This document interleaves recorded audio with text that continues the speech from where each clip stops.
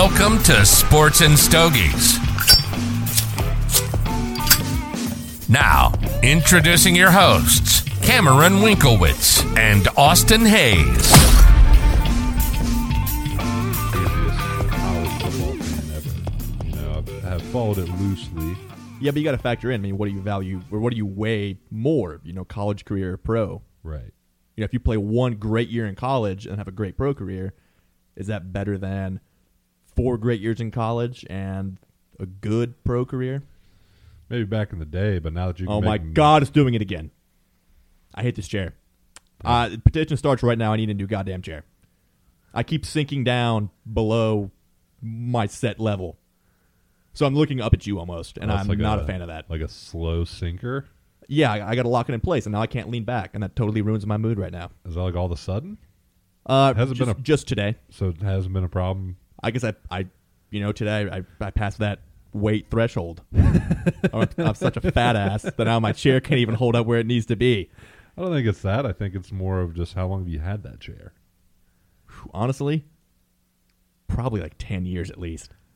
This is my high school desk chair. I'd say it's about time for some new chairs in the SNS sounds good to studio, me. Especially with that beautiful tripod over there. Yeah, we're looking good in here. Waiting for a camera. Tripod set up, the new SNS banner over the window. We got the rest of your stuff hung up, your new neon cigar light sign. The brownies light up emblem logo thing. I'm This here place for is it. set up for video, bub. Man, we're set. The only thing is, I think wardrobe has to change a little bit. We can accommodate. I'm for wearing sure. basketball shorts and a Slayer tank top. Comfy, but not great. We'll probably for, be more in the slacks and Yeah, to dress up a little bit. yeah. Give off the right vibe. The only problem is right now I only have a light blue T-shirt, and boy, my pits sweat. It does get a little toasty up here sometimes. And my pits just sweat in general. Oh, that's not good for the show. No, At all. If Okay. I click on a podcast and watch a guy with sweating pits, I'm not listening past 2 minutes. I don't want to be that uncomfortable. Watched it through talk and smoke. He raises his arm because he's talking to make a point, and just boom, there's a goddamn Atlantic Ocean in his fucking armpit. The ocean, some would say. We had that debate earlier. Well, on that note, we have a show to do. So pull up a chair, pour up a drink, and light that cigar. It's time for episode 21 of Sports and Stogies. Cam. Well, we've officially surpassed the 20 episode threshold, at least in our normal. Technically 23. Technically, but we've passed that 20 episode And what does that mean? threshold. I believe it means we are in like the top 5% of podcasts as far as continuity and longevity. Consistency. Yeah. Yeah. But Do you feel achieved? I do. But that's not why these people are here. It's course not why not. they're tuning in. For us to toot our own horn? Nah, it's not No, fun. no. They want to hear what we're smoking on. I've already heard it, and wow, I'm a little jealous. I don't have one right now because You've your smoked one reaction. before. I did. It's fantastic. I think I had one on the show, I actually. think you did. But you took a cold draw puff. Oh, man. I am smoking the Kentucky Fire Cured From Drew Estates. from Drew Estates. And let me tell you something. Do you know this is the only way I can explain it. When you have the perfectly smoked pulled pork and you take a bite of one of the, barky pieces, still got the bark on there, not the shredded middle, the bark, and you just taste that smoke and the rub and everything's just coming together, that's what this cigar tastes like. From the cold draw and lit. That's what it's meant to taste like. That kind of mesquite barbecue smokiness. Some would say they hit the head on the nail with this one. That Wait a was- second. They hit the nail on the head. I was going to let that one go. Wasn't going to mention it, but I might add that to our rules for the upcoming One Too Many episode. We'll touch back on that here in a minute. Yeah. So, again, the reaction you had was the strongest I've seen you have of any smoke yet. Well, I haven't smoked a Magic Toast in a while. It's true. You're about, half an inch in there. Good draw, good burn so far. It smells great. It's, oh my God. That's all I could say. Oh my God. I can see it in your eyes. And your pits, actually. I've got a very generous gift from our buddy Mike Zimmer. He gave me a Davidoff Geneve limited edition 2022.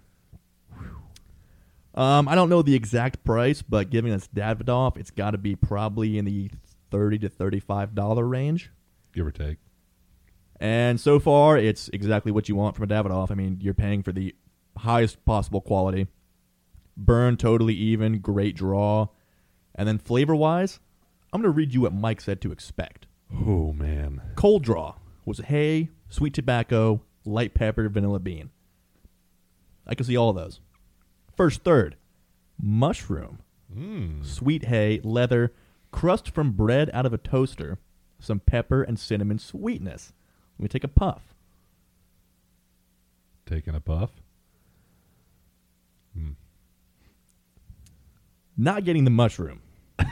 But I can kind of see where he's coming from. Maybe there's just something that... Yeah, there's kind of maybe a fungal kind of note. Like a dirt? Yeah, a little earthiness. That classic Davidoff vanilla sweetness, that cream, which I can never get enough of. Slight pepper, not spicy though, and very cool smoke. And a great smoke production too. So I'll read through these as the second and thirds come in. But so far so good, and I'm pairing that with some Redbreast 12, our first Irish whiskey on the show, I think. Yeah. Other than, well, I mean, we've had Scotch and stuff, but... Not a true Irish. This is one of my favorite bottles, actually. It's pretty unique. The label says a rich mix of dried fruit and spice, which is definitely prevalent, with toasted oak and sherry undertones. So, again, pretty unique, not like bourbon, closer to Scotch, but kind of its own thing. It's fruity, it's floral, it's light. It's only, I think, 90 proof. It's a nice, easy sipper. And goes great so far with the Davidoff. With that, I would have tip-top today. So I saw. Nice little haul. And passed out our official business cards. The first give out of our official business cards. Yeah, where'd you get those from? Vistaprint, who was recommended to us by Greg Burke, owner of Tip Top. They look great. Man. I love holding them. I love looking at them. I just love pulling them out of my pocket and pretending like I'm giving them to somebody. What's the exact wording on our titles? Sports analysts and cigar connoisseurs. That sounds very good. And it reads good, too. It does. And it's not a lie. No, of course not.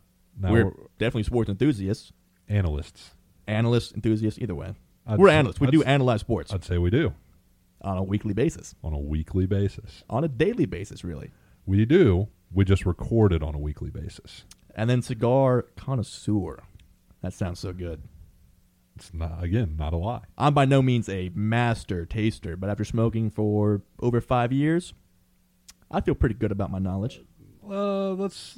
Should we pull up the definition of a connoisseur? I think you should, actually. Because I think... It applies to us. Oh. Lost your phone there for a minute. I did. I think it just means somebody who indulges.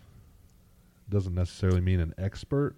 Well, I'd say we both most definitely indulge. Actually, it's an expert judge in matters of taste. So you were exactly the opposite of what you said. Exactly wrong, but I still think we're connoisseurs. At least amateur connoisseurs. Well on our way. We're well on our way. Either way, passed them out to the first shop. Gave them a stack of, how many did we get? Like 1,000? 1,000. Yeah, I gave them probably 250. Oh, so you gave them a box? No. Those 4 boxes. I gave them like half a box, I guess. Yeah, so probably about 100. 100, 150, somewhere in there. We got a great haul. Got 3 foundations. I got the Olmec, the Tabernacle, which I smoked a couple weeks ago on show, and then the new one called the Wise Man. Got another blackened M81 Maduro, the Metallica stick. Got a new Espinosa, another LFD, 25th year anniversary. Lot of good stuff. And today was a 20% off discount, in addition to my 10% off Mafia discount. You can't beat it. Feels good to be the king. Feels good to have connections and know people. And of course, we have our first in-person Mafia meetup this coming Saturday. Absolutely. Be on the lookout for Instagram posts, Facebook posts. I know they're representing us. I'll let you go ahead and take away the event. Yeah, I was excited for that. But yeah, we're going to B&G Cigar Lounge. I think it's in officially like Moreno, Carrollton, give or take.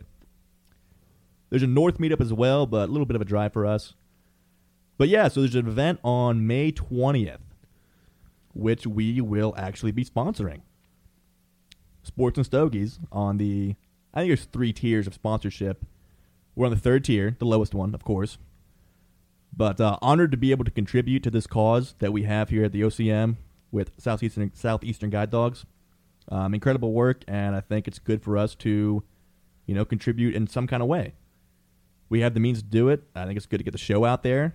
Maybe, I don't want to say promotion because that's not the goal or the intent, but, there's going to be some attention there, I think. Well, every time you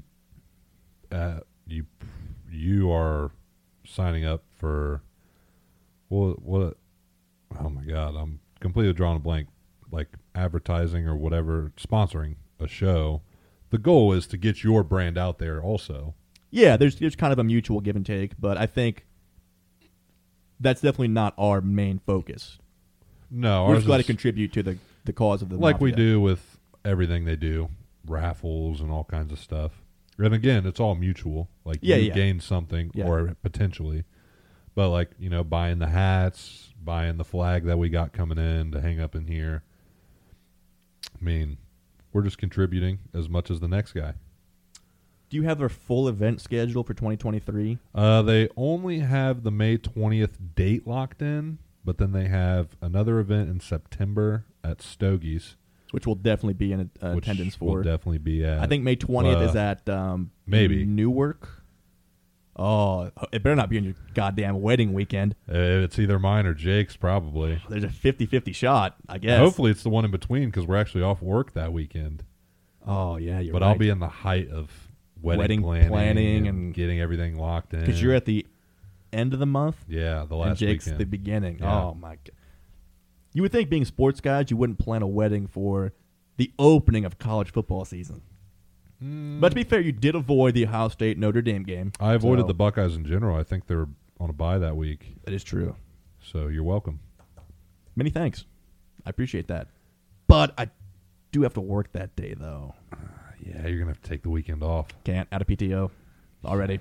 January 24th. I wouldn't shock me. Already out. Nah, please, I go to work.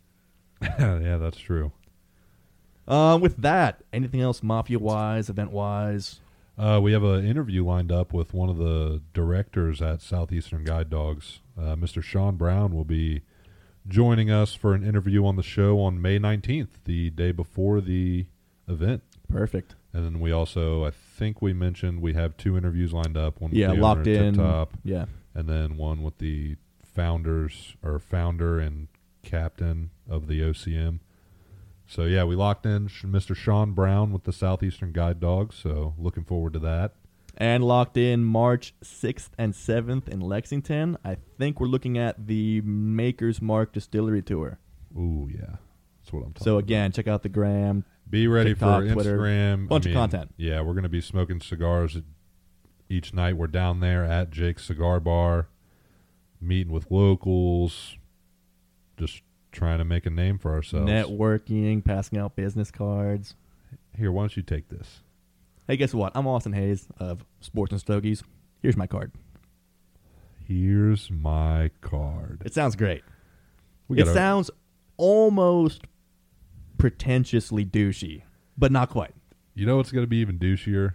What's that? When you're holding a briefcase and you say, hey, I'm Austin Hayes of Sports and Stogies. Here's my card. That's my calling. That's, I think, what I'm meant to do. Because we do have a briefcase. And nothing says, hey, I'm important, quite like holding a briefcase. If you're holding a briefcase, especially in nice clothes, especially if you have business cards. So here's a little tip for you guys out there. If you're going to a hotel, whether it's a Red Roof Inn or a 4-star place, if you dress up and you're polite, you will get extra stuff. Oh, yeah. Like, I'm going to get late checkout just because I ask, and we look, I don't want to say look important, but, mildly professional. Presentable, professional. Yeah, I like that. Dressed for success. You'll get upgraded. Next thing you know, you're in a suite. Extra night, points, free breakfast. There's a lot of things. If you just look the part and ask, you'll get hooked up with. Next thing you know, Try it. I'm telling you. me and you, Valentine's suite Whew. The old heart-shaped jacuzzi. and bed. One bed. Oh, well, naturally.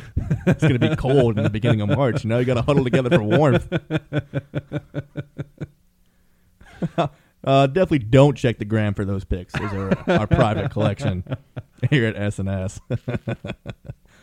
Well, with that, there is some sports to talk about, and we have a couple of fan questions. Starting off with, let's see. We might go change the order up here. I agree.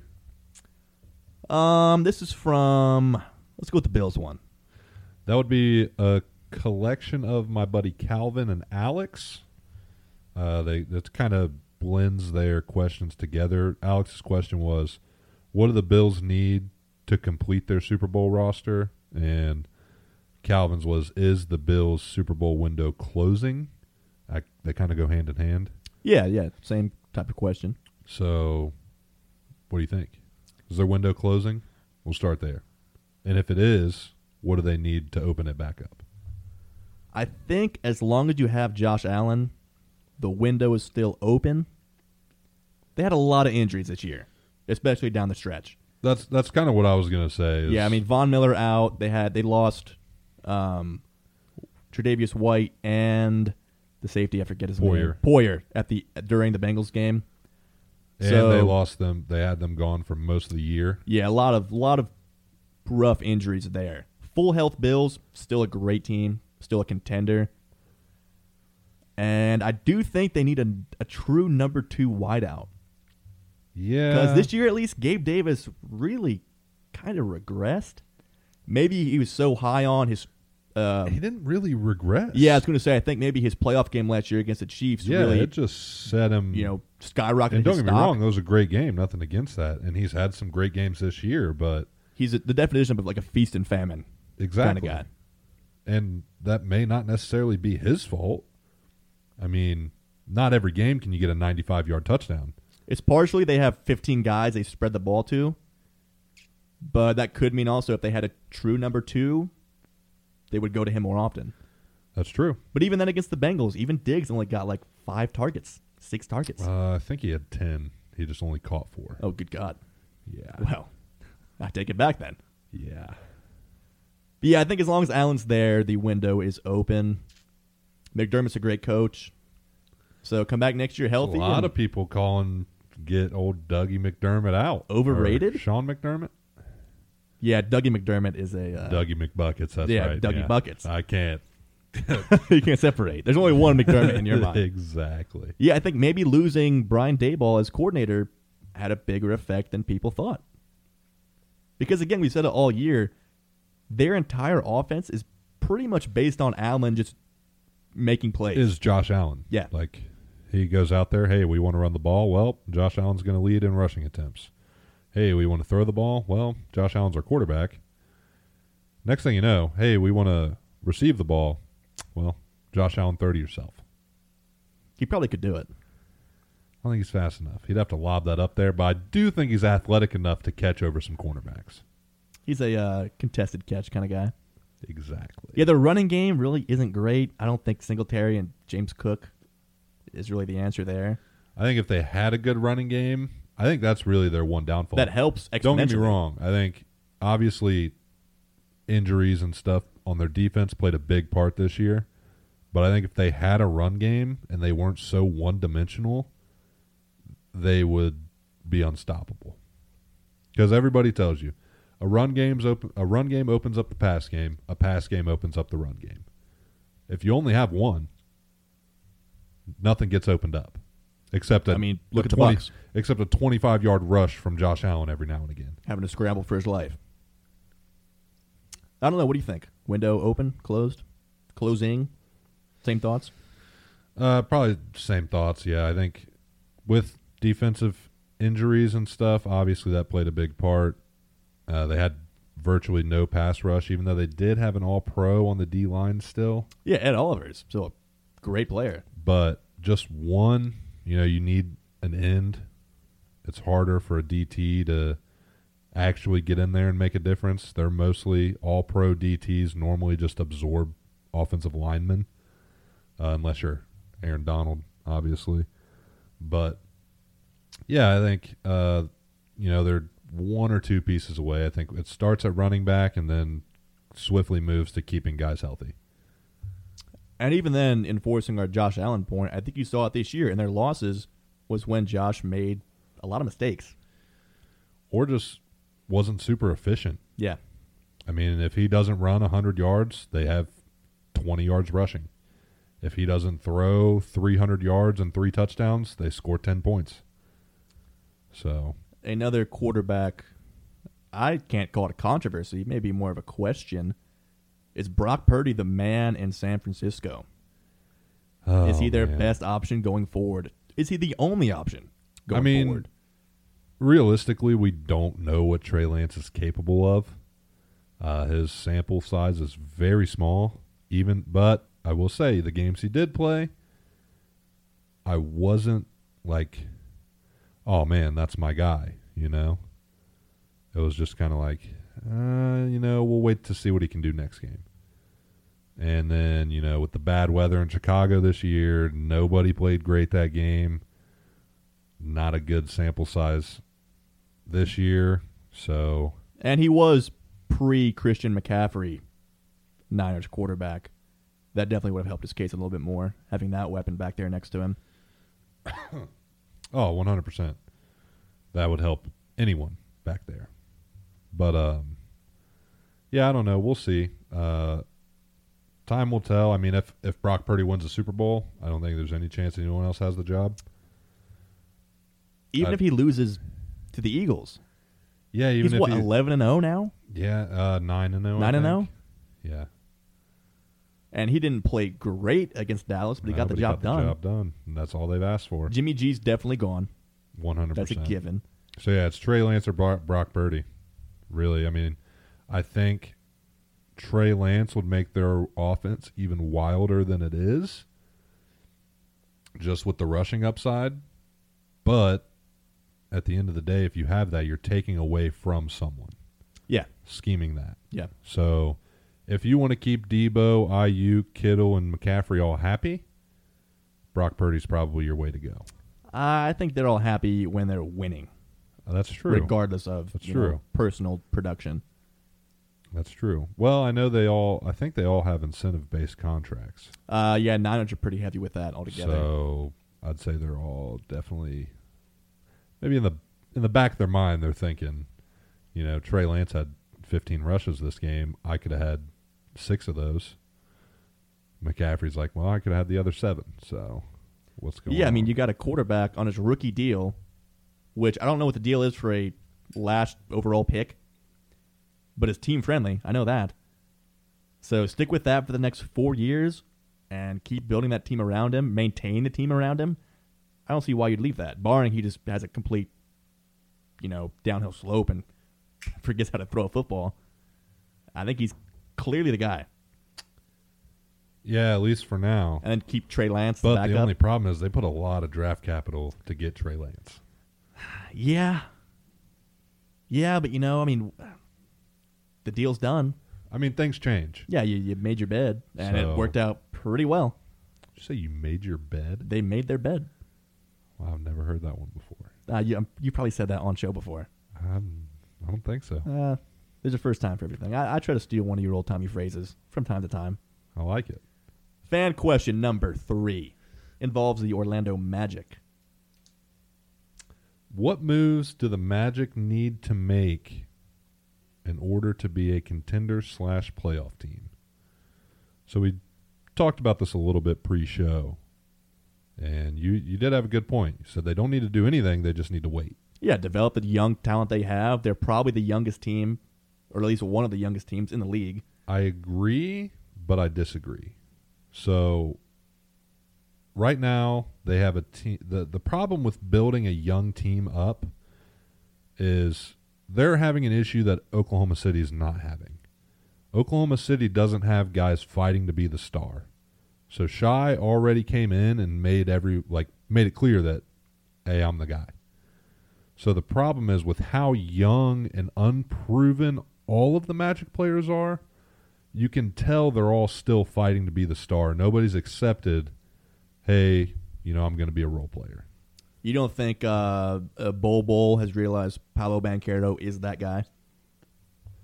Well, no, yeah. I mean, there's obviously going to be some respect earned for Paolo, but, I mean, these guys are still trying to prove their names and get contracts where, teams like Lou Dort, he knows what his role is. He knows he's a wing defender. He knows he's Lou Dort. Exactly. He's not Paolo Banchero. But, you got Cole Anthony, who's never really had the opportunity he's been plagued with injuries. You got Mo Bamba, who's been plagued with injury. You got guys who never got the chance to make their name, even though they were high lottery picks. And now they're coming back healthy, performing well. But the issue is they're all very ball dominant. Yeah, like Cole Anthony specifically was the guy in high school, the guy in college. And now he's really not the guy in Orlando. Can he adjust to that? I don't see why not, but it's going to take time. It's just a mentality change. Yeah. So, I mean, and also right now, with how all of these guys have been playing, they're like prime time to be traded. If they were to build a team specifically around one of them, now's the time to do it. So you're thinking They could get the Buddy Hield, the Miles Turner, the Terry Rozier or Gordon Hayward or Kelly Oubre. They could get the veterans that these teams are trying to shop for young players because they're all that marketable right now.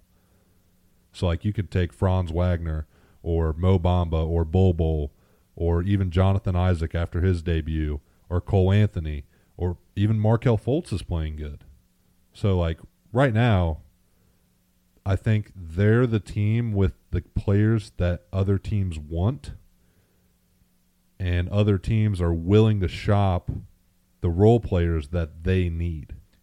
So can they build a championship contending team, keeping Paolo and trading some of these younger guys for more veteran role players? Absolutely. And I think, you start and see what, the Hornets came out and said they're going to shop their vets. So you start there. Which one of those guys could fit best with Paolo? Easy. You go to the Raptors. I know they want to trade. They're listening on OG Anunoby. I've heard everybody on that roster. And Pascal Siakam. Maybe up for grabs.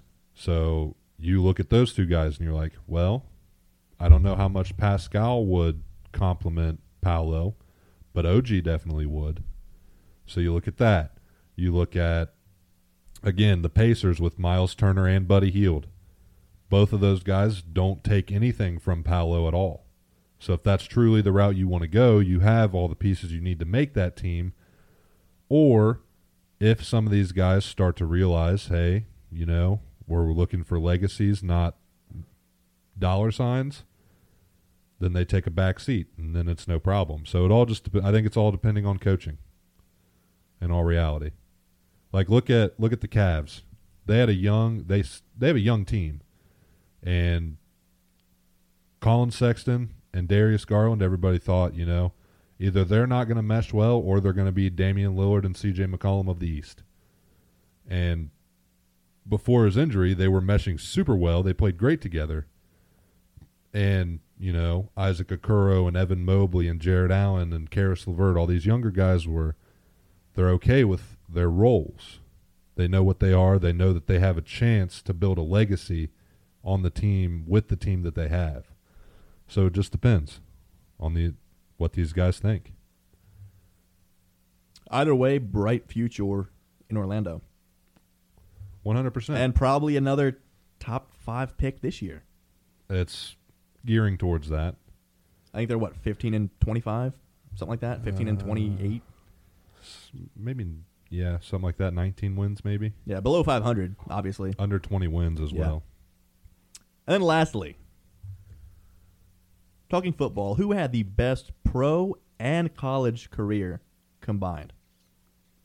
My dad actually asked me this. I'm talking about Roger Staubach, who, of course, won a championship in college and a Heisman, and then I think 2 or 3 rings as quarterback of Dallas. In the conversation for sure. But after that, he played in the 60s in college, I think. Who had the best overall combined career from college and pro ball? Off the top of my head, I want to say Adrian Peterson. Wasn't he very good in college? Strong. I mean, I'll be the first to tell you I don't watch a crazy amount of college football in depth like I should. I watch Notre Dame, obviously, but there's nobody really that's been from there. I mean, Tyler Eifert by no means wasn't successful, but as far as a legacy goes, he didn't really leave anything behind. Yeah, I got a 5-person list right here. I think are all, and there was probably 20 I had to kind of narrow it down. You rank them? I didn't rank them. They're all pretty close. I think I've got a loose ranking, but it's not by any means set in stone. Charles Woodson, the last defensive player to win a Heisman and a top 5, top 10 cornerback all time in the pros. Tough to beat that. Orlando Pace, Ohio State lineman, regarded as the greatest college lineman ever and arguably the greatest pro lineman ever. Tough to argue with that. Tony Dorsett. I think, I can't remember. This article wasn't updated enough recently when I read it, but at the time, he was the first person to win a Heisman, national title, Super Bowl, and I think Super Bowl MVP. And again, top 20 running back all time. O.J. Simpson. Yeah. One of the greatest college backs ever and has the single season per game yardage rushing record. Yeah, he had still. like 3 back-to-back, like 2,300 seasons or something wild. Yeah, dominant. Hall of Famer. Same with Marcus Allen. I wrote him down, but crossed him out eventually to get down to 5. And then even though he only played 1 year in college, Barry Sanders, who still has the single greatest college rushing season of all time, still has the rushing yardage record and touchdown record, and then is a top 5 back all time in the pros. No quarterbacks? Again, Staubach was in there. I thought about prime Cam Newton, won a Heisman and a Natty, and then Yeah, but he didn't have a good rookie of the year. But yeah, unfortunately, his NFL I think the career only kinda one that I can fell off quick. see like that's on that pace. I think eventually we'll be able to make a case for Trevor Lawrence, and definitely eventually Joe Burrow. Yeah, both great And there. maybe Jalen Hurts. Yeah. Burrow led the single greatest college offense of all time, won a title, and then might appear in his second Super Bowl this year. Possibly. And it's only his 3rd year, might win one. Also, can we just take a minute to talk about how fucking awesome Joe Burrow is? Oh, I love him. He corrected the one gripe I had about his game. Which was? His pocket presence. Last year, his pocket presence was horrible. Well, to be fair, he had no line. No, I know, but he was not mobile. I think he was still, worried about that knee. He wasn't back 100%, and still a little scared that because obviously you don't want to go down again, right? So yeah, I mean, his pocket awareness, I guess it would be a better way to put it. Because it seemed like last year, whenever he was trying to get out of the pocket, it was always just too late. And he held the ball too long. And he held the ball way too long. Even when he did have time in the pocket, he was taking forever. But this year, completely 180 on that. He's got one of the, if not the best pocket presence in the game. Well, Tom Brady's still playing. At least he was. I know, but I'm telling you, just with Burrow's mobility and his pocket presence now, it's going to be Burrow versus Mahomes for a long time. I can't wait. This is like Manning and Brady 2.0. And honestly, they mentioned it during the broadcast. You got to throw T-Law in there too. Now There's for sure. no reason why Yeah. he won't succeed and that team won't succeed for the next 10 years plus. Yeah, I think a couple more defensive stars and a little bit buff up the lines a little bit on both sides. Never thought I'd say it, but Jags will be up at the top with them. We are in the golden age of young quarterback play. Yeah, Hurts, Purdy, or Lance. Lance is going to – I mean, either of them are going to play good. That's just a great system, right? You got Burrow. You got Allen Allen, Herbert. Mahomes is the old man of the group. You're probably going to have Lamar if he can stay healthy. It's getting itch. Tua if he can stay healthy. Yeah, a lot of potential Daniel there. Jones. Look great all year. No reason for him not to be in the conversation. Plus, and who knows how these upcoming rookies will turn out. Yeah, I mean, C.J. Stroud. Baker Bryce in L.A. Young. Baker in L.A. Kyler probably deserves a mention, but I think Sam he's in Darnold in Carolina. Carson Wentz. And if it's not Sam Darnold, P.J. Walker. One of them's going to play great. Zach Wilson. Honestly, jokes aside, Kenny Pickett He progressed had a lot. Huge upswing Throughout the year. Watson is still young. Again, he's in Mahomes' level of like being the old guy now, but he's only, 27? Something like that. And should return to form next season. But while we're on the topic of these young guys, let's get into our NFL news. The first thing I've written down is they want to extend Burrow during this offseason. Give the man a blank check. By all accounts, it's seeming like he's going to be the one who takes the low pay. He wants to stay. He loves the city and the team. Now, don't lowball the guy, but if he wants to take a more team-friendly And I'll deal, be honest, I think he will love the city and the team as long as he just has Chase. goes a long way. I think they can let Higgins and Boyd walk depending on what they ask. If they want team-friendly deals, then they'll take them.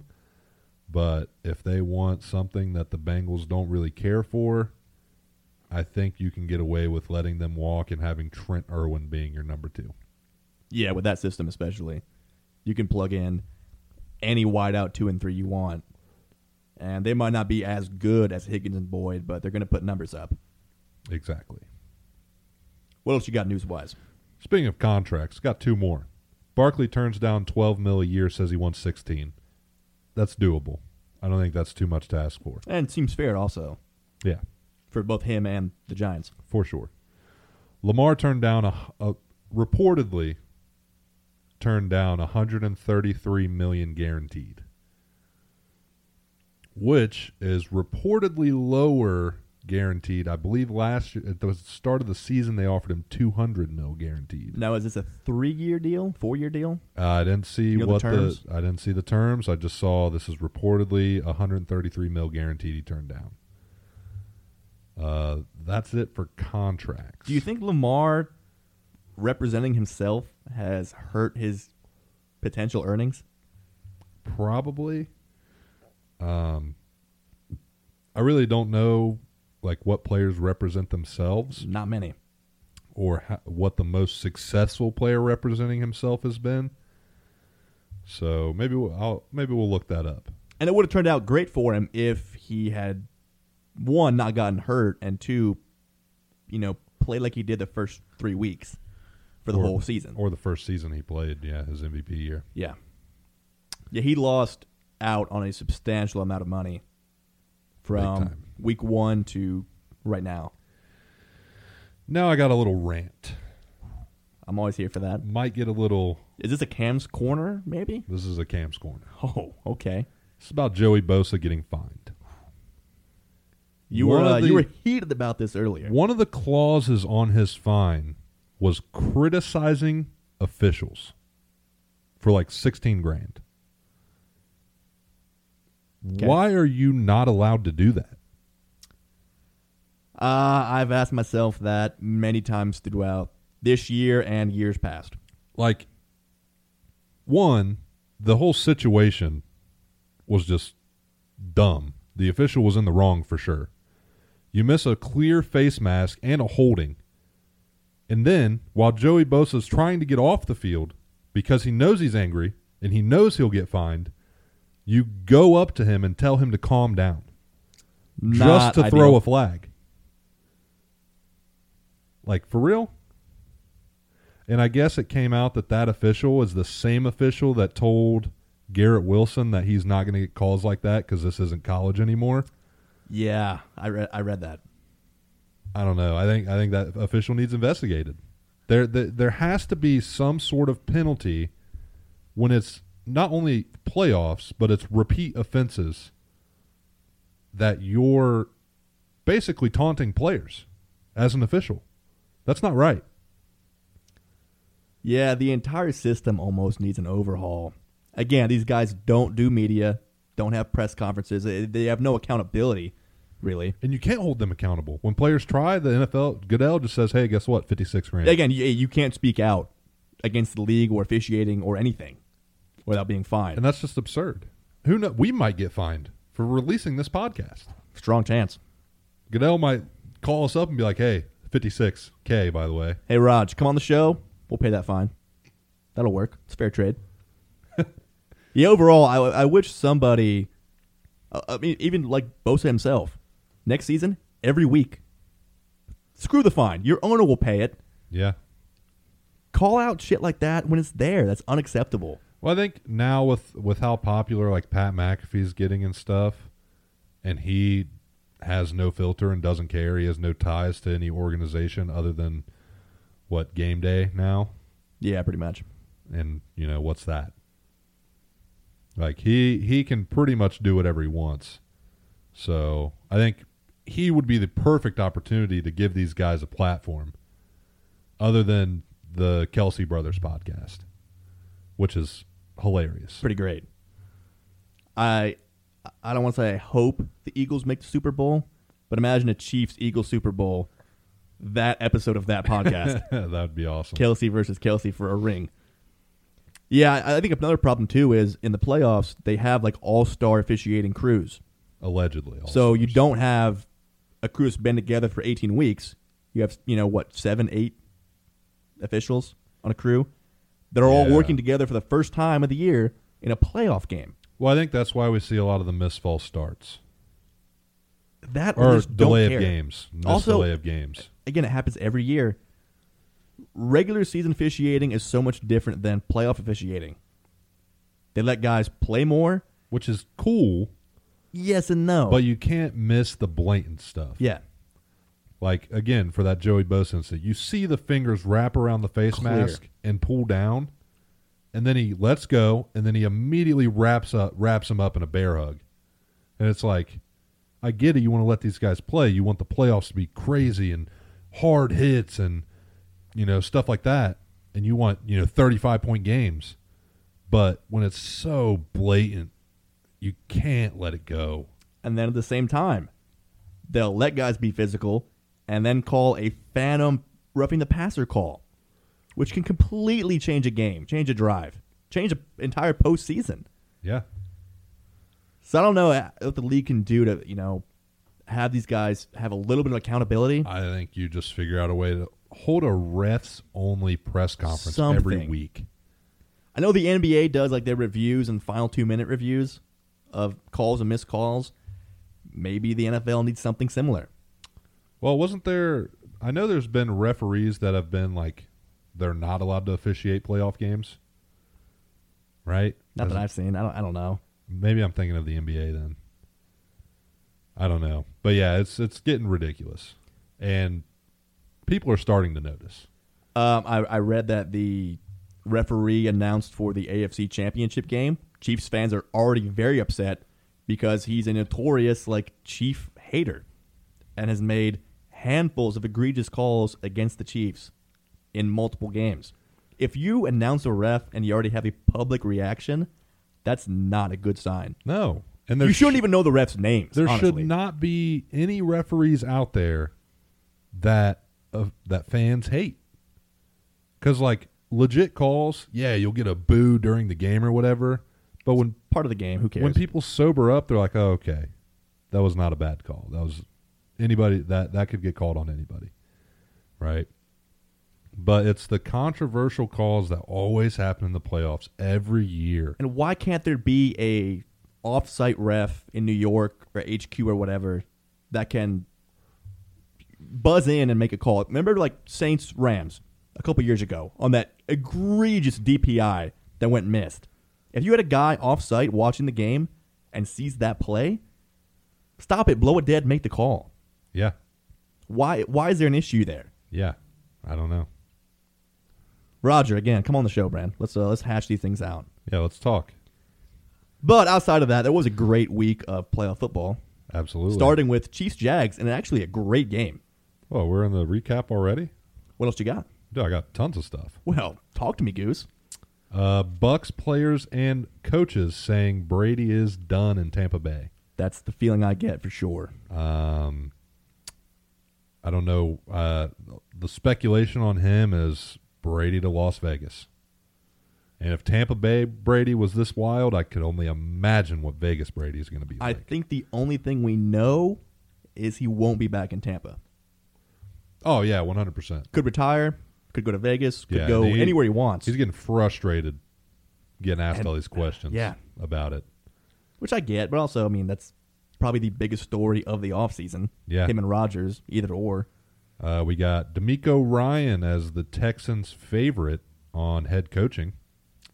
Yeah, that was a matter of time. Just another guy coming out of San Francisco. Head coach factory. The top suitors for D-Hop right now, according to the executives, are the Ravens and Patriots. Giants make a move. Now's the time to do it. We got Dan Quinn finishing up interviews with the Colts. Now that scares me. Scares me a lot. He's a incredible defensive coordinator. Completely changed and rebuilt our defense in Dallas. I think Dallas needs to get rid of Mike McCarthy, let Dan Quinn step up. Totally cool with that. Would love that. Then we got NFL executives saying Aaron Rodgers to the Colts. Can you see it? I can, but do I like it? I don't know. I mean, at the end of the day, it's Aaron Rodgers. It's so hard to picture Aaron Rodgers not a Green Bay jersey. And I really thought he'd retire with him, but I don't know. They did say they won't trade him to an NFC opponent. Good on their part. So if he goes, yeah, I love that. If I know he goes, he also said he's opening to restructuring his contract. I don't know if I believe that, though. He said it. Now we can do a divisional recap. All right, yeah, let's get into it. AFC, Chiefs, Jags. A potential first round of many rounds to come between T-Law and Patrick Mahomes. Now, the game might have been a little different if Mahomes hadn't gotten injured. He got rolled up on his ankle, came out briefly, and played through it, but he wasn't all the way there. No, you could tell he didn't want to put any weight on that back foot. Scares me for this week. Yeah. But I'm sure he's getting some sort of stem cell treatment or something. Tape it up tight, go out there and play through it. Mobility, though, is definitely a huge factor and probably his greatest strength. Oh, is his, for sure. Crazy pocket awareness and scrambling to make a giant play. But overall, man, the Jags showed up and could have maybe tied it or won if not for a Jamal Agnew fumble at the KC 10-yard line late in the fourth quarter. After a great return, what are we looking at here? You look seeing puzzled. if you have another tack laying around. I think we need to get some cigar Son holders. of a bitch. There's another. Look on the What? cord there. I see him. Yeah. Get that son of a bitch. But I do have another tack. We're going to pause real quick and address this dire situation. All right, that's been addressed. All right, sorry about that. Slight We're going to interruption. look at getting some cigar holders in here, and I have a makeshift one right now with a tack. You remind me of like the ladies in like 1890 down south. The ladies their- on the Titanic? Yeah, like with their gloves on and their little Yeah. cigar holder clip. Or I guess they were smoking cigarettes at the time. Yeah. Yeah, you kind of get that vibe. Well, they off. had like those extension pieces that Yeah, they the just crazy slipped ones. the cigarette into. So it never touches Because their they were lips also only or smoking like hands. the super mega Newports that are like 3 feet long. Yeah, like Virginia Slims and shit. Yeah. But hey, it works. You got a little thumbtack in your cigar. As far as the Jags go, future looks bright, right? Yeah, we mentioned them earlier. Should probably win that division again next year. Yeah, it'd be a little tougher with Ryan Tannehill back. Titans are always good, not great. Again, maybe the Colts go and get A-Rod or Derek Carr or trade up for Stroud or somebody. Yeah, and again, I know we can't write the Colts off. No, but again, they also haven't really proven that they deserve to be there. Look They at the past have 7 years. the pieces. They just need the right coach and the right leader. Yeah. Leader meaning quarterback. Yeah. And then after that, the nightcap, a game I thought would be kind of competitive. The Eagles totally dismantle the G-Men. Same thing there. Future looks bright in New York, but came to a abrupt and not competitive end in Philly. Jalen Hurts, no question mark there after the injury, week-long break off the bye week. Eagles keep on rolling. Nothing lost there. Bengals, Bills, again, Bills just didn't show up to play. Yeah, I thought the Bengals would win, but not in that totally dominating fashion on all sides of the ball. Yeah. I know they kept talking about Joe Burrow and Josh Allen, like when they were looking a certain way, but they were going to throw it a different way. The defenders can't reset and recuperate because of the snow. They couldn't regain their footing. And every time Josh Allen did that, he just overthrew. Burrow was right on the money, but Josh Allen just overthrew. Burrow, scary moment when he got rolled up on, but I think the snow there really helped out, where he just kind of slid and his legs went up instead of getting rolled on top of. Yeah, that was big. I have to mention this. Our buddy Jake actually had maybe the single worst take I've ever heard as my chair sinks yet again. I noticed it that time. Just Jake said, it's locked for now at least. Jake asked the question, what if Damar Hamlin actually died and the league put in a fake to cover up the fact that a player died on the field? Dude, that's actually like a huge thing going on. Is that out right there? Now. Yeah. I haven't seen it besides when he mentioned it. It's all over the Twitter world, obviously, where, tinfoil hat guys live. But the point they make is no one has seen his face uncovered yet. Every picture he's posted and at the game, his face was covered. There's no way, right? There's no way. The league couldn't pull it off. He even posted one because somebody painted a mural for him in Buffalo, which is a beautiful mural, by the way.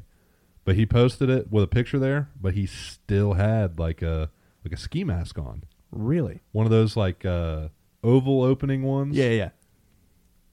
Where that is a little weird. It's a little weird. Like, come on, the guy had a serious medical issue on national TV. And it's freezing cold in Buffalo. Yeah.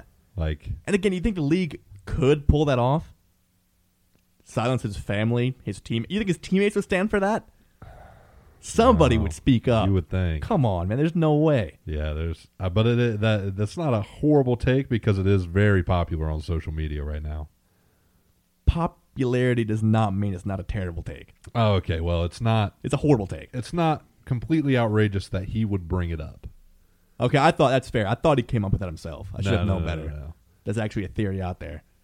Very odd and improbable, and I don't believe it whatsoever. Next year, we'll know for sure. Damar, show your face, man. Shut these guys up on Twitter. But overall, Joey B and the Bengals getting the job done yet again. They are my Super Bowl pick, as stated weeks ago. I really want to be a Bengals fan.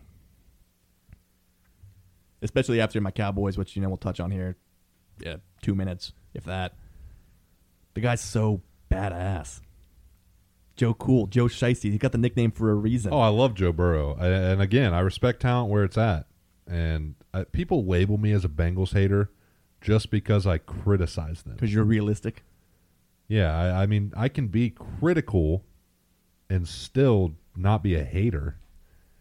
I think the reason why people don't see that and they think it's hating is because, like sports analysts now, like on TV, it's very obvious that they're not just being critical and that they are being haters. But I'm realistic, and I always have been. Being a Browns fan, you're one of two things: an alcoholic, depressed, or realistic. Okay, fits. And I went with the realistic swing on that. Yes, that's the right choice for sure. Yeah. But get down and dirty on your Cowboys. I know this is Austin's corner right now. Before that, I got to mention, Bengals O-line totally showed up. With 3 men down, that was the biggest question. Guy they slid over to tackle? Don't know his name, but... Carver something Carver maybe? Played great. He did. Even with no Von Miller, they held the Bills' D-line to nothing. Yeah. Like maybe 2 pressures, 3 and pressures. And a team that I think is 29th in rushing on the year. Mixon put up over 100. They ran for like 170 as a team. Yeah, one of the few times. And closed the game out. One of the few times Mixon carries 20-plus times. Yeah. They were up late in bad weather. You're going to hand the ball off, of course. Got to. They got it done. They did. With ease. Oh, man. All right. And Dallas. Now. Calm down, Bruce. I'm so done with the Cowboys, man. I'm done with Dak. I've defended him for, 5 years at this point, it seems like. That would probably be correct. I never loved McCarthy. He's still got, 2 on his contract? That's the biggest issue. McCarthy needs to go. Kellen Moore, I don't know.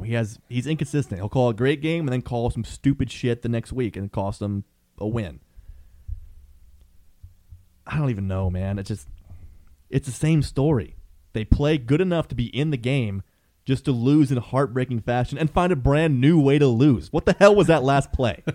Firstly, it should have been over before that. You know what that Dak took a safety in the end zone that the guy pulled up on when he easily could have ended the game right there. You know what that play was, that last play? Let's see if we can get Zeke hurt. Pretty much. Before that, Dalton Schultz, 2 completely non-effort plays.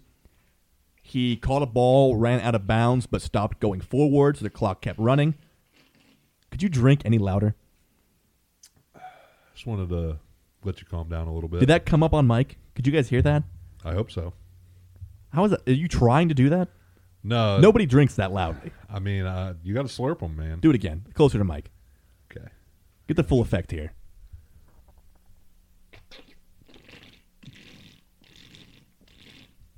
That's how you usually drink.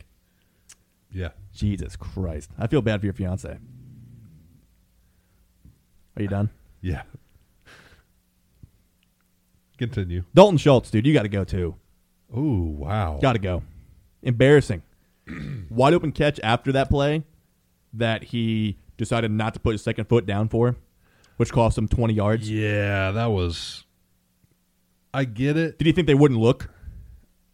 Like, oh, it's so obvious I caught the ball, I'm not even going to try? I just think, I don't even know. He was probably more focused on getting out of bounds. I don't know. You're a professional, dude. You've been playing football your entire life. Make the fucking catch. A fun fact, he actually started his freshman year in college. That is fun. That's great. Thanks for that. That'll just brighten kidding. my mood. Fun factoid of the day right there. Here's a fun factoid. Honestly, the last play, it was funny. Yes, it didn't matter. It didn't. I mean, no team has an 80-yard touchdown play drawn up, but this one was especially embarrassing. I've seen Andy Dalton throw a couple Hail Marys for Okay, well, touchdowns. Dak can't throw 85 yards in the air. I've seen Aaron Rodgers. Let me take a puff. I got to take a puff and a sip real quick. But yeah, that last play, man, I don't know what they were trying to do, but what they have Zeke at center. What they successfully did was get Zeke absolutely mowed down, and then I don't even know who caught it, that pass. It was a horrible throw, first was of it all. Noah Brown or was it CeeDee Lamb? It wasn't Lamb. It was like the fourth-string dude. Oh, like well, he got absolutely hammered by the cornerback. Yeah, I don't know. That was... And, like, why are you throwing... At least try to throw downfield. Don't throw a bubble screen. I don't know who drew that play up, why it's even in the playbook. I don't think that was in the playbook. I can only imagine Zeke standing there under center with the ball and thinking, what the fuck am I doing? What is happening? And Zeke's a great blocker for a running back, but he's not a center for a reason. Yeah, he's not going to take out a DT. Not a Niners DT for sure. So the main thing I come away with is this is our ceiling. With Dak, this is as far as we're ever going to get. Yeah. On paper, this team should be a Super Bowl, at least contender. Well, I know you had a little fun fact about Zeke, too, that you told me pre-show. I forget what that was. He's like the second running back ever to... Oh, yeah, he's like the fourth running back ever to have his yards per carry decline over 6 straight years. Every year. Every year. Yeah. He's gotten substantially worse each year. It didn't help having Tony Pollard get hurt. That really sucked. He was our best, probably our best offensive player in general. It also doesn't help that Tony Pollard's that good. What do you mean by that? It helps the team, but it doesn't help Zeke look No, bad. not Zeke at all. No. That's what I'm saying. Like, it just makes Zeke look worse that Tony Pollard's that good. Now you have $50 million plus tied up in Zeke and Dak for next season. I don't know what you do. I mean, for me, you can't move on because who else are you going to get? You can't trade No one's taking that Dak contract. or Zeke. No, neither one. I mean, maybe you can find a team that's desperate enough to take Dak. Who's a Dak Prescott away from being a contender? Nobody. I don't know. Nobody. I'm just saying maybe. I mean, I know the Saints are notorious for loving having negative cap space. Yeah, they're in terrible shape. So maybe they might offer. I mean, what? Like, let's be real. What do you take for Dak? A third rounder? If you can get it. I mean, honestly, he basically cost him the game with those 2 turnovers. Yeah, that were his fault. Absolutely his That fault. first Terrible one, I throws. thought maybe it bounced off of CD's hands. Nope. But when they played it from the other angle, that cornerback just went for it, popped it up. Boom. Fred Warner's there to secure it. I watched Romo put up points for years with no defense, and now we have a top 5 defense and just waste it. And look, San Fran's a great team. Okay, I'm upset that we lost. I'm upset how we lost in a game that we probably should have won. You shut down the best offense in the league, held them to 19 points. Not to mention Brett Maher First game that Purdy's ever had under 30. with no points. tutties, Yeah. and you put up 12. And then, to punt there at the end with 3 minutes left, You go for it. go for it. What do you do? You're in the playoffs, McCarthy. Jesus. Yeah, I knew I almost put the Cowboys as one of my bums of the week, but I knew that we were going to lay into them this hard. Really, all they had to do was put together some type of fourth quarter drive. A drive. One. They would have at least tied and went into overtime. Even on Dak's first pick, defense stepped up, held him to a field goal. Yeah. Saved his ass. All game, they stepped up. Saved it. Got pressure on Purdy, knocked him off his game a little bit. Didn't matter. You put up 12 points. 12 points with that offense, that personnel. Even without Pollard, which sucked, yes. But 12 points, 12. It's absurd. I'm done. I want to be a Bengals fan, but I can't. I've invested 24 years now. Yeah, it's too late. You got to just ride it out, I'm man. pretty sure for that 95 Super Bowl, Jerry actually made a deal with the devil that said, hey, we'll never win again if we win this one. No, well, listen, you just got to wait it out. You know what I mean? Bengals Oh, fans. I hope when I'm 91, I can finally see Think a about Cowboys Super Bengals Bowl. fans. But they didn't have the expectations that Dallas does. They were so bad for so long. Every year, if you're a fan of a team, your expectations always overboard. After going 8-8 for like 10 straight years with Romo and Jason Garrett, I finally thought this could be the team. Go back to our previous shows. I was in good moods, high hopes. I thought this was the year. We them boys, right? No, we're fucking bums, as always. Always will be. So now what? Again, do you go draft the guy and develop him for 2 years? Hopefully. I mean, that's your best If I'm play. Jerry, I am at Tom Brady's house right now. Whew. Begging. Begging. I'll give you anything. Jerry can pull any string he wants. Hey, Yeah. Tom, you want Giselle back? I'll make it happen. Hey, Tom, you want another new 22-year-old hot girlfriend? Guess what? We're in Dallas, baby. Take your pick. You can have the entire cheerleading squad. Oh, man. And the I don't worst know. part is, come opening week next year, I'm going to say, man, we look great. Talent's all here. We're going to make a run. All season, you're going to look great. And then this time next year, I'll be having this exact same rant in the exact same form when they lose the exact same way to the exact same team. Yeah. I've had enough, man. At least the Browns, no. you've been a Browns fan forever. It's been tough. Again, you said what? Alcoholic or realistic? Yeah. At this point, I'm both. Yeah. And I had to watch the game at work where I, of course, couldn't even drink. That was just rough, man. It's so demoralizing. They'll get it figured out. No, they won't. Don't patronize me. Hey, even the Jaguars figured it out. Jags got a bright future. Dallas doesn't. I think they're going to be able to retain their defense. They're not going to regress. And, I mean, who knows? Maybe you sit Dak, go with a rookie next year. Just depends on what you can Who are get. you going to get at the Who 27th knows? overall? Who knows? There's always a guy out there. Maybe you go for a guy like Brock Purdy. I'm saying. 7th round, last overall pick. You never know with some of these cats, man. I'm done. Take it away. What else you got? I think we're just going to jump into NBA now. Okay, I lied. One quick stat. Andy Reid, the first coach ever to win 10-plus playoff games with two different teams. Top 5 coach all time, right? Probably. I think he's got to be, especially if they win another ring this year. He's got 2. One with Philly, one with KC. No, that'd be 2 with KC. Well, if he won this year. Yeah. He's got 2 right now, yeah. Wish we had him. Yeah, I bet you do. We just have the same thing, but worse and no mustache.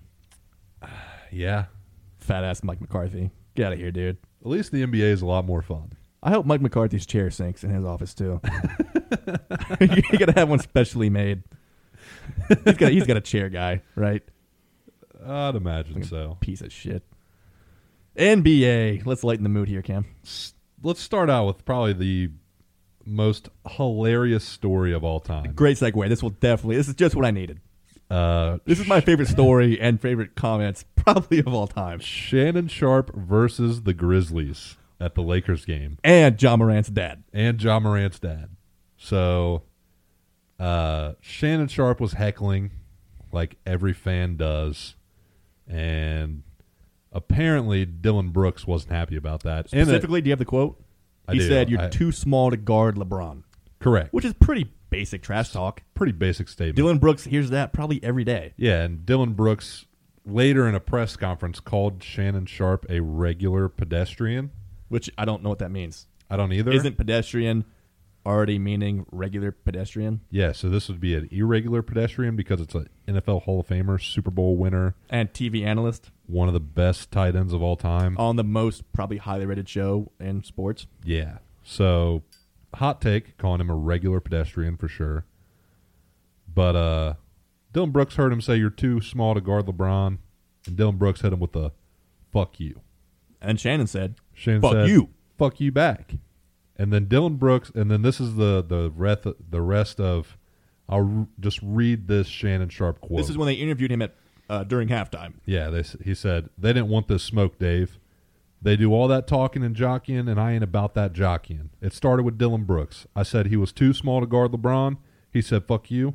I said, fuck you back. He started to come at me, and I said, you don't want these problems, young man. And then Ja came out of nowhere talking. He definitely don't want these problems. Then, out of nowhere, comes Dad, and he for sure don't want none of these problems. But I wanted it all. Don't let these fools fool you now. I love it. And it got lighthearted because T. Morant and Shannon Sharpe did embrace each other and apologize. But I don't think Dylan Brooks did. Dylan Brooks didn't, no. But the Grizzlies didn't, so I can't wait for the next L.A. Grizzlies game. So I like to think in my head that Shannon didn't just say, you can't guard LeBron. Because my favorite trash-talking story all time is Shannon Sharpe on the line talking to Derek Brooks. He just kept reciting Derek Brooks' girlfriend's phone number and got Brooks to jump off sides like 3 times. So I like to think Shannon was looking at Dylan Brooks. Well, that could be a coincidence. Derek Brooks and Dylan Brooks. Maybe Shannon just hates guys with the last name Brooks. Hopefully he was saying Dylan Brooks' girlfriend's phone number, and Dylan didn't want those problems. You would think. Did you watch First Take yesterday? Or that's for Skip and Shannon, same show. No, I haven't. They had to address that like opening segment, right? Maybe. I would. Either way, Shannon, we don't have a cool guy of the week, but you'd be cool guy of the week on SNS. For sure. What else you got, Chief? We've got the Rui Hachimura trade. Thoughts on that? The Lakers traded Kendrick Nunn and 2 picks for Rui Hachimura, which now has united Russell Westbrook with 4 of the players from the 2019 Wizards team that went to the playoffs. Thomas Bryant, Rui Hachimura, Russ, and I cannot think of the other player off the top of my head. But it wasn't Kendrick Nunn. No, it was not. Good fit for the Lake Show? Good pickup. Can spread the floor, but definitely going to help in the interior side of things. Again, I alluded to it earlier, but the Hornets are taking calls for Terry Rozier, Gordon Hayward, and Kelly Oubre Jr. Again, great wing role players anywhere they go.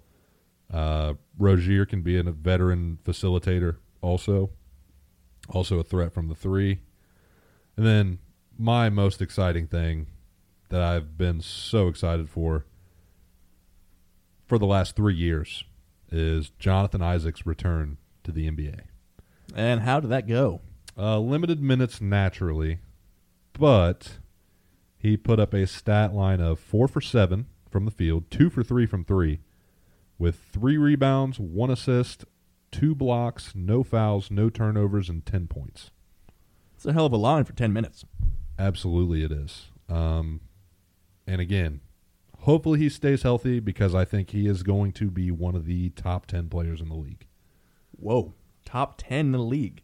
He was one of the best defenders his rookie year. He was already in like top 3 on defense. And again, had a +7 ± in those 10 minutes against the Celtics of all people. So, yeah, I think he's got a very bright future. Honestly, one of the highest ceilings of Magic players. Comeback player of the year next year? Maybe this year? I don't know if he'll have the sample size for this year, but definitely next year. And again, one of those players that they can shop.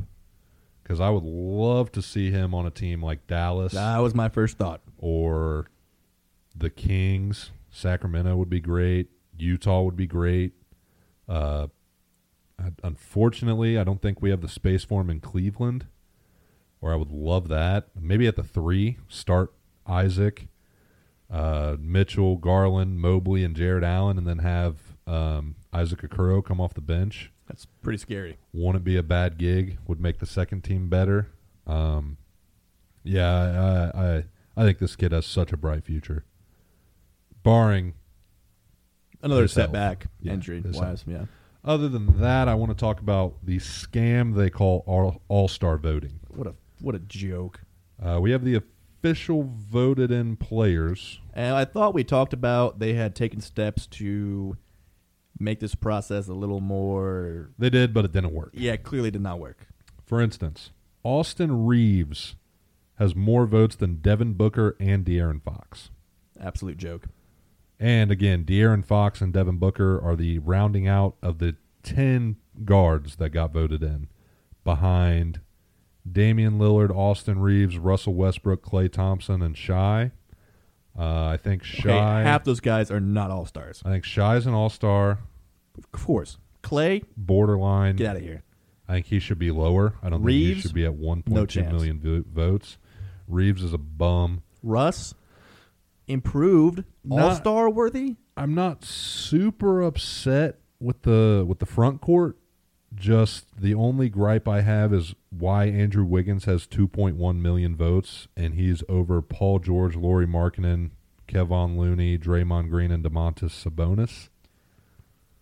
Kevon Looney shouldn't be up there. No, Markkanen and Sabonis should be starting. Maybe not starting, but it should be among the top vote getters. They should be the 5 and 6. Paul George should be the 7. Draymond at 8. I mean, the 9 can be Andrew Wiggins or Kevon Looney, whichever one goes to the 10. And then in the East, don't really have any gripes. I like the East a lot, except Derrick Rose being over Darius Garland. That's a joke. And really Trae Young being over Darius Garland and LaMelo Ball being over Darius Garland. I guess you could say Garland missed a little bit of time. Yeah, but, man, I love Derrick Rose. I do. But all-star in 2023? Guy's averaging 4 points a game. Come on. He's getting like 4 minutes. He's not playing. You can't. And, I mean, it could be his last year. Okay. Doesn't mean you should make an all-star team. Yeah, and then the forwards, I agree with all of them. You got Giannis, Kevin Durant, Jason Tatum, Joel Embiid, Jimmy Butler, Pascal Siakam, Kyle Kuzma, Paolo Banchero, which I love, Julius Randle, and Nick Claxton. But, again, I would take OG Anunoby in there. I think he deserves a chance. I don't know. The All-Star voting is just such a joke. Is there a way to do it without fan voting? No. I mean, of course, they want the fans to be a part of the game and influence it in that way. But how can they make it where it's actually, representative of who actually should make that team? Yeah, I don't know. I also have this little fun statistic. It's somebody made a list of tweets featuring the name LeBron within the last year. Oh, God. Over-under? Of analysts, specifically. From just analysts. Yeah, so there's one with 700 plus. The next closest is 50. Wow. Honestly, I would have guessed higher than that, personally. So take a guess at who you think the 700 plus is. What's LeBron's number? What do you mean? Oh, this one analyst has 700. Oh, Skip. Yeah. Got to be Skip Bayless. Come on. And then with 10 plus, you have Stephen A. Woj. Looks like Shannon Sharp. Sports and Stogies. No, unfortunately not. Shaq, 0. Does Shaq tweet? Yeah. Vince Carter, 0. And a couple guys I don't recognize. Yeah, 700. You made your career off of LeBron James. You're tweeting about LeBron twice a day. Yeah. Hey, you know what? He's more successful than we are. Well, maybe for now. Maybe it's time. Maybe we go to a Cavs game when they play Memphis and we get courtside seats and say, heckle? "Hey, Dylan Brooks, you Hey. can't guard Mitchell, bro." Rumor has it you're too small to guard Evan Mobley. Next thing you know, Not to mention LeBron James. we're swinging. Next thing you know, we're swinging. Unfortunately, Steven Adams would probably obliterate us. I would be honored. Yeah, I would be too. Especially because he's a nice guy. Yeah, but back this team up. Yeah, big time.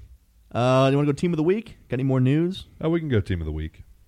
The Lakers, 2-1 right now, playing the Clippers as we record this. Let me pull a score up. That's what I was doing. Way to steal my thunder. Well, I was going to have you keep talking while, The games are... They lost 115 to over. 133. So 2-2. Not horrible. They had a couple 1-point nail biter. They had a 1-point nail biter, and then they beat the Blazers by 9, beat the Grizzlies by 1. Huge comeback in that Blazers game. Yeah, I think they were down 25. Point deficit. I think LeBron's biggest comeback of all time. Think I read that? Probably. Yeah, not good for How'd your team do last Portland. week? I had the Kings, who beat your Lakers to start the week off, beat the Thunder, lost by 1 bucket to Philly, and then beat the Grizz without Ja. So 3-1, we'll take that every day of the week. For sure. New team, I'm going Thunder. I'm going Dallas. Going sneaky Thunder. Pretty tough lineup. They host the Hawks, Cavs, and Warriors, who are notoriously a bad road team, and then go to Houston. Houston's sneaky. They So, can put up a lot I of guess points. could be, I'm hoping for like 2-2, Give or but they take. could go 0-4. Who knows? The Thunder are just a weird team, man. The Dallas Mavericks are on the road for the Wizards, the Suns, and the Jazz, and they host the Pistons. 3-1 is what I'm thinking. I think they can beat the Wizards, the Jazz, and the Pistons. I think they probably drop it to the Suns. I think they beat the Suns, lose to Utah. Maybe. 3-1. I could see it. I do want to ask you about your Cavs, though. We're approaching the All-Star break. How you feeling? Deep title run? I Expectations don't know. met to this point? I think they can contend with all the teams in the East, but the Celtics in the postseason and the Bucks in the postseasons are just Step above? so many just different monsters. So we'll see. I think they definitely have the pieces they need to win, but it just depends on performance. And we are unfortunately notorious for not performing very well. But this is a new team It is. with a new killer Yeah, Donovan And Mitchell's MVP been lighting it up. candidate. And also, I wanted to ask about the now that we're again at the All-Star break, close enough. Looking back on the Rudy Gobert trade, Oh, my God. After Walker Kessler put up a 20-20 game last week, it looks worse and worse by the day. I think at the beginning of the year, I said it was a bad trade. That was one of our first shows, I believe. Or at least that I wasn't sure how it was going to work. Because I don't see a scheme they can put in place to make Cat, Rudy Gobert, Anthony Edwards, and D'Angelo Russell all thrive. And even while Cat's been out, it hasn't really worked out that way. Because, again, Anthony Edwards and D'Angelo Russell are not – their play style is not meant for not having 5 out. Yeah. Or at least Rudy Gobert in the corner mid-range as a threat. So the problem with having that one-dimensional of a – like even in the mid-range, like pretty much every center in the league can shoot middies. In 2023, yeah. Like the last guy that isn't able to, off the top of my head, is probably Steven Adams and Andre Drummond. As a starting center, yeah. But Steven Adams is a force to be reckoned with in the paint, where Rudy Gobert offensively is not. And I don't think his defense has made up for that. No, not this year, unfortunately. Yeah, awful trade. Jazz and to looked give great. up 4 first-round picks. And, the players they did with Jared Vanderbilt, and who that alone has been a huge backfire. He was the leader of their second team. And an elite defender. There were many games where Vanderbilt in 26 minutes outboarded and played better defense than Cat. Yeah. So, yeah, I don't know. Not looking good long term. No, not at all. Especially that contract that Gobert has. Terrible. Massive contract. It's never good. With that, let's go to UFC. What a great card. Excellent card. I knew it would be. Kind of sneaky. Not a lot of huge names, but, man, it paid off. We had Johnny Walker starting off the pay-per-view with an electric KO of Paul Craig. Oh, dude. And if then that guy gets even the slightest bit consistent. That's the only issue. The potential is through the roof. He could be a title contender. He could probably run the division. But he's just so, like you said, inconsistent from fight to fight. Yeah. And then I will say, he did the worm after he celebrated. He does it every time. Even though he hurt himself, his shoulder last time. I don't care. So, but hey, great KO. And then Andrade murdered Lauren Murphy, which we knew would happen. I don't know why they even made that fight. I guess being in Brazil, you want to have Andrade pull a W off. But props to Lauren Murphy. I mean, she survived till the end. Tank, dude. After an absolute ass beating. Yeah, that was atrocious. Corner probably should have called that fight. Her husband is in her corner. Yeah. And he said, I know when she's done, when she can still go. I mean, she was still fighting, right? She was still out there. I'll tell you what. If she would have wrestled, she probably wins that fight. No, Andrade murders her on the ground. I don't know, man. Andrade is filthy on the ground. She didn't even try. Shouldn't have to.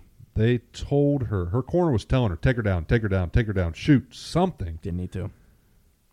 Oh, my goodness. No, I'm talking about Murphy's corner. Oh, yeah. No, she had no chance. What's she going to do there? They were screaming at her to try and get a takedown. I mean, yeah, as opposed to getting punched in the face 150 times. Yeah, I don't know. Then the sneaky fight, which we actually differed on. Gilbert Burns with the new hairstyle. Yeah, well, I wasn't aware that Frobert Burns was who I was betting against there. Took down veteran Neil Magny, I think a first-round submission. Yeah, Neil Magny is just that. It's kind of the same as Johnny Walker. Yeah. You don't really know what he's going to go out there and do. He's fought the best of the best. He's beat some of the best. He's lost to some of the best. So sometimes, you take a swing and you miss. And then Gilbert called out Colby Covington, which I love that fight. I do too. Hopefully Colby appears back in the public eye and actually accepts a call out and fights somebody. Because again, Colby could be champ. If not for Usman and now Leon and maybe Hamzat, depending on where he wants to fight. I was listening to Joe Rogan's podcast with Bilal Muhammad. Who should get a title shot, by the way. Dude's hilarious, first of all. Bilal? Yeah. Yeah. Love that guy. But they were saying that the reason why Colby isn't appearing in the public eye is because he might be suing Masvidal for that sucker punch. I think he did, actually. Yeah, so he's suing on the grounds of brain damage, allegedly. Yeah. So you can't really fight if you're saying that you have brain damage. Yeah, this is true. But, yeah, Bilal actually does something that no other fighter that I've ever heard of does, but he goes and, he'll go, before his fights, he'll take a different camp or half of his camp and go train with other fighters' camps.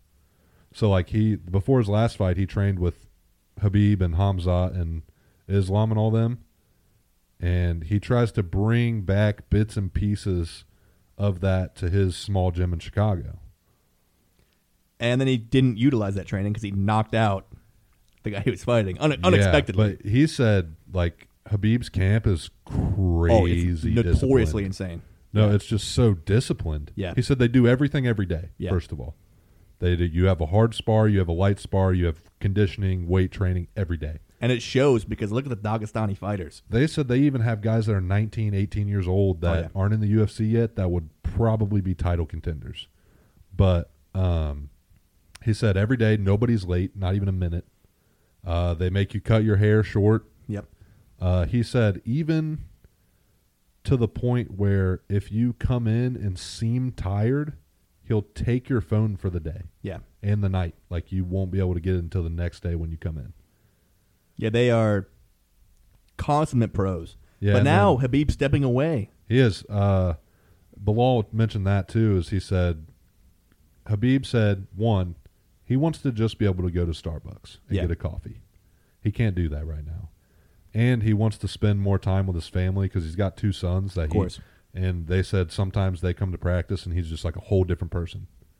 He is just happy-go-lucky, always smiling, wrestling with them, just being a great dad. And yeah, it's tough to have that killer instinct as a coach or fighter. Yeah, and with how committed he is, he treats coaching as if it's his own camp. Yeah, exactly. Yeah. He's there with you every step of the way. He travels with you for the whole time you're in, like he was in Dubai. He did it for his whole Dubai camp. The whole time, Khabib's right there. Yeah. Where there's a lot of coaches out there that don't travel until the last day. But, yeah, he's right there. He treats it as if he's training. But, yeah, sometimes you just need to step away. And I think the groundwork he laid, whoever takes over that spot for him, I have no worries about Islam or anybody else from that camp who, and again, the guys who you don't even know yet, who will definitely succeed going forward. Yeah, 100%. In the co-main, Brandon Moreno and Figueiredo 4. Unexpected, Moreno kicked his ass. I wasn't expecting a doctor stoppage, but Moreno wanted that. Oh, he had, and the judges gave Fig one round. I disagree. I think Moreno was up 3-0, and then they called it because Figgy couldn't see. That eye was totally swollen shut. And there was a lot of controversy around that alleged eye poke, but when they showed it in slow-mo, clear. It was punch. just a hand to the face. Yeah, no. Well, even the right hand coming in. Oh, that one afterwards. Yeah, but he didn't hit his eye. It was just him pushing his face. And even then, if they hadn't stopped it, didn't matter. Figgy was getting his ass beat anyway. Yeah, big time. He announced he's going to move up to 135. Yeah, he's had a tough cut his whole career, and he can't beat Moreno. And there's no one there. There's nowhere to go. Now it's time for Car France. Yeah. Who Moreno just beat in his last fight. Close fight. Great fight. Close, yeah. So they'll probably get Kai Kara-France Moreno, too, for a title. Man, I'd love to see Mighty Mouse come back and fight Moreno. Never going to happen. No. But that'd be great. And then the main event. Wow. Jamal Hill, welcome to the party, dude. I tried telling you. I was a little worried just because his resume wasn't even that his deep. Wrestling. You're out wrestling Glover. No, his takedown defense absolutely won that fight. But even when they did go to the ground, he got right back up. Got out of it. Great. Even in championship rounds, got right back up. Yeah, I was worried about his cardio. No questions asked. Ready to go. He went 4-5. And then props to Glover for being a warrior. He said post-fight he's too tough for his own good. I totally agree. I thought they should have stopped it before the 5th round started. Dude, I'll be honest. There was times where I thought they were going to stop it when Jamal had him on the cage and was just hammer fisting him in the head. I had a 3rd round bet on a Jamal Hill KO, and it was so close. Oh my god! I mean, one more strike probably would have done it. All those head kicks, dude. That's what really, Glover messed up. So yeah, he persevered. The man's the toughest man alive. Absolutely at, phenomenal. 44 years old, and now we're going to get Jamal Hill against Prohaska, most likely. I would say, which should be an absolute banger. It should be a slugfest. I can't wait. Yeah, both guys swing, switch stances, are unorthodox. I can't wait. Hopefully Yuri gets healthy and comes back. It's going to be a good summertime, give or take. But let's talk about Glover. He's retired for sure, Hall of Famer. Oh yeah, first. He was in the UFC when rankings first came around. His first ever light heavyweight rank was 4 in 2010 when the rankings first started. He finished his career at 2 and never left the top 10. And I'm so glad he got the belt at some point. At one point. Yeah. I watched his UFC Embedded before the fight with who did he win the belt from? Oh my god. Before Yuri. Either way, he was telling a story. Blachowicz? Yeah. When he went back to Brazil with his family, and he told his grandpa, "I'm champion of the world." And his grandpa is like 95. He's like, "Of the world? Are you serious? Of the world?" He's like, "I'm so glad at 95, my grandpa, with me being 43 years old at the time, got to see me win a title." Only downside there, man, which I'm going to touch on later in Bums, the crowd let him down. Yeah, big time. Being in your home territory and retiring there, tough to see. And the retirements too, Shogun Rua on the prelims. Tough loss to, honestly, a bum. But Shogun should have retired probably 2 years ago. Yeah. Again, Hall of Famer, one of the best of all time. To get to go out there, and yeah, he lost, but to retire in the ring in your home turf, great moment. I did see another little stat about Glover, and this is kind of more of a props to Rumble, who passed away. Yeah. But Glover survived like 250 significant strikes from Jamal Hill.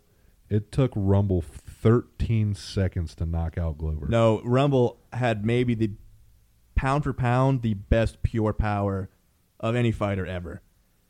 And Glover especially, who, again, is basically impossible to knock out, the toughest dude ever. To go down in 13 seconds, props to Rumble. Oh, crazy, yeah. Then a great segment with Jose Aldo's Hall of Fame induction. They had a nice, promo video there for him. He's the first guy from this class to be announced. Probably plenty more coming. But overall, a great card in Brazil with some heroes retiring, walking away, and then Aldo getting inducted. Again, Rua and Teixeira will both be Hall of Famers here in the very near future. And then we're, 3 weeks away from Islam and Volkanovski. That's going to be huge. Oh, I can't wait. I love that the weight class Volk's moving up to, or moving up from, they're having their interim title fight right before. Yeah, with Josh Emmett and is it Yair, I think? I think so. Yeah. Banger fight.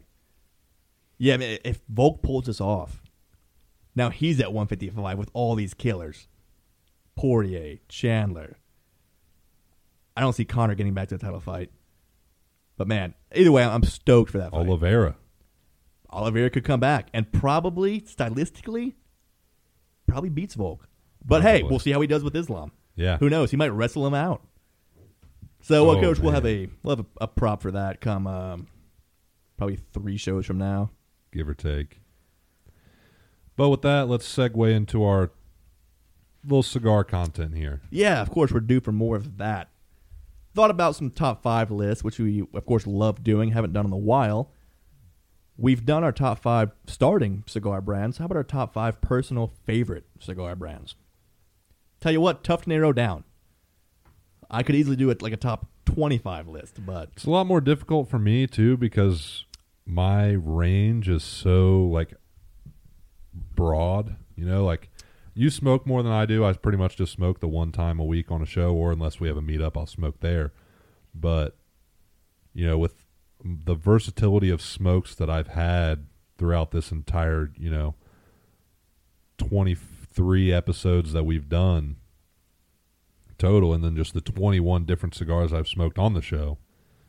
It was a little difficult to pinpoint my number ones. And also only smoking for what? A year and a half-ish? Year now? No, a year. Yeah, we just your Facebook memory just Facebook popped memory. up Yeah. like a week ago. Yeah, so of course, I mean, this will change with time the more you smoke. But before that, let's talk about the things we had today.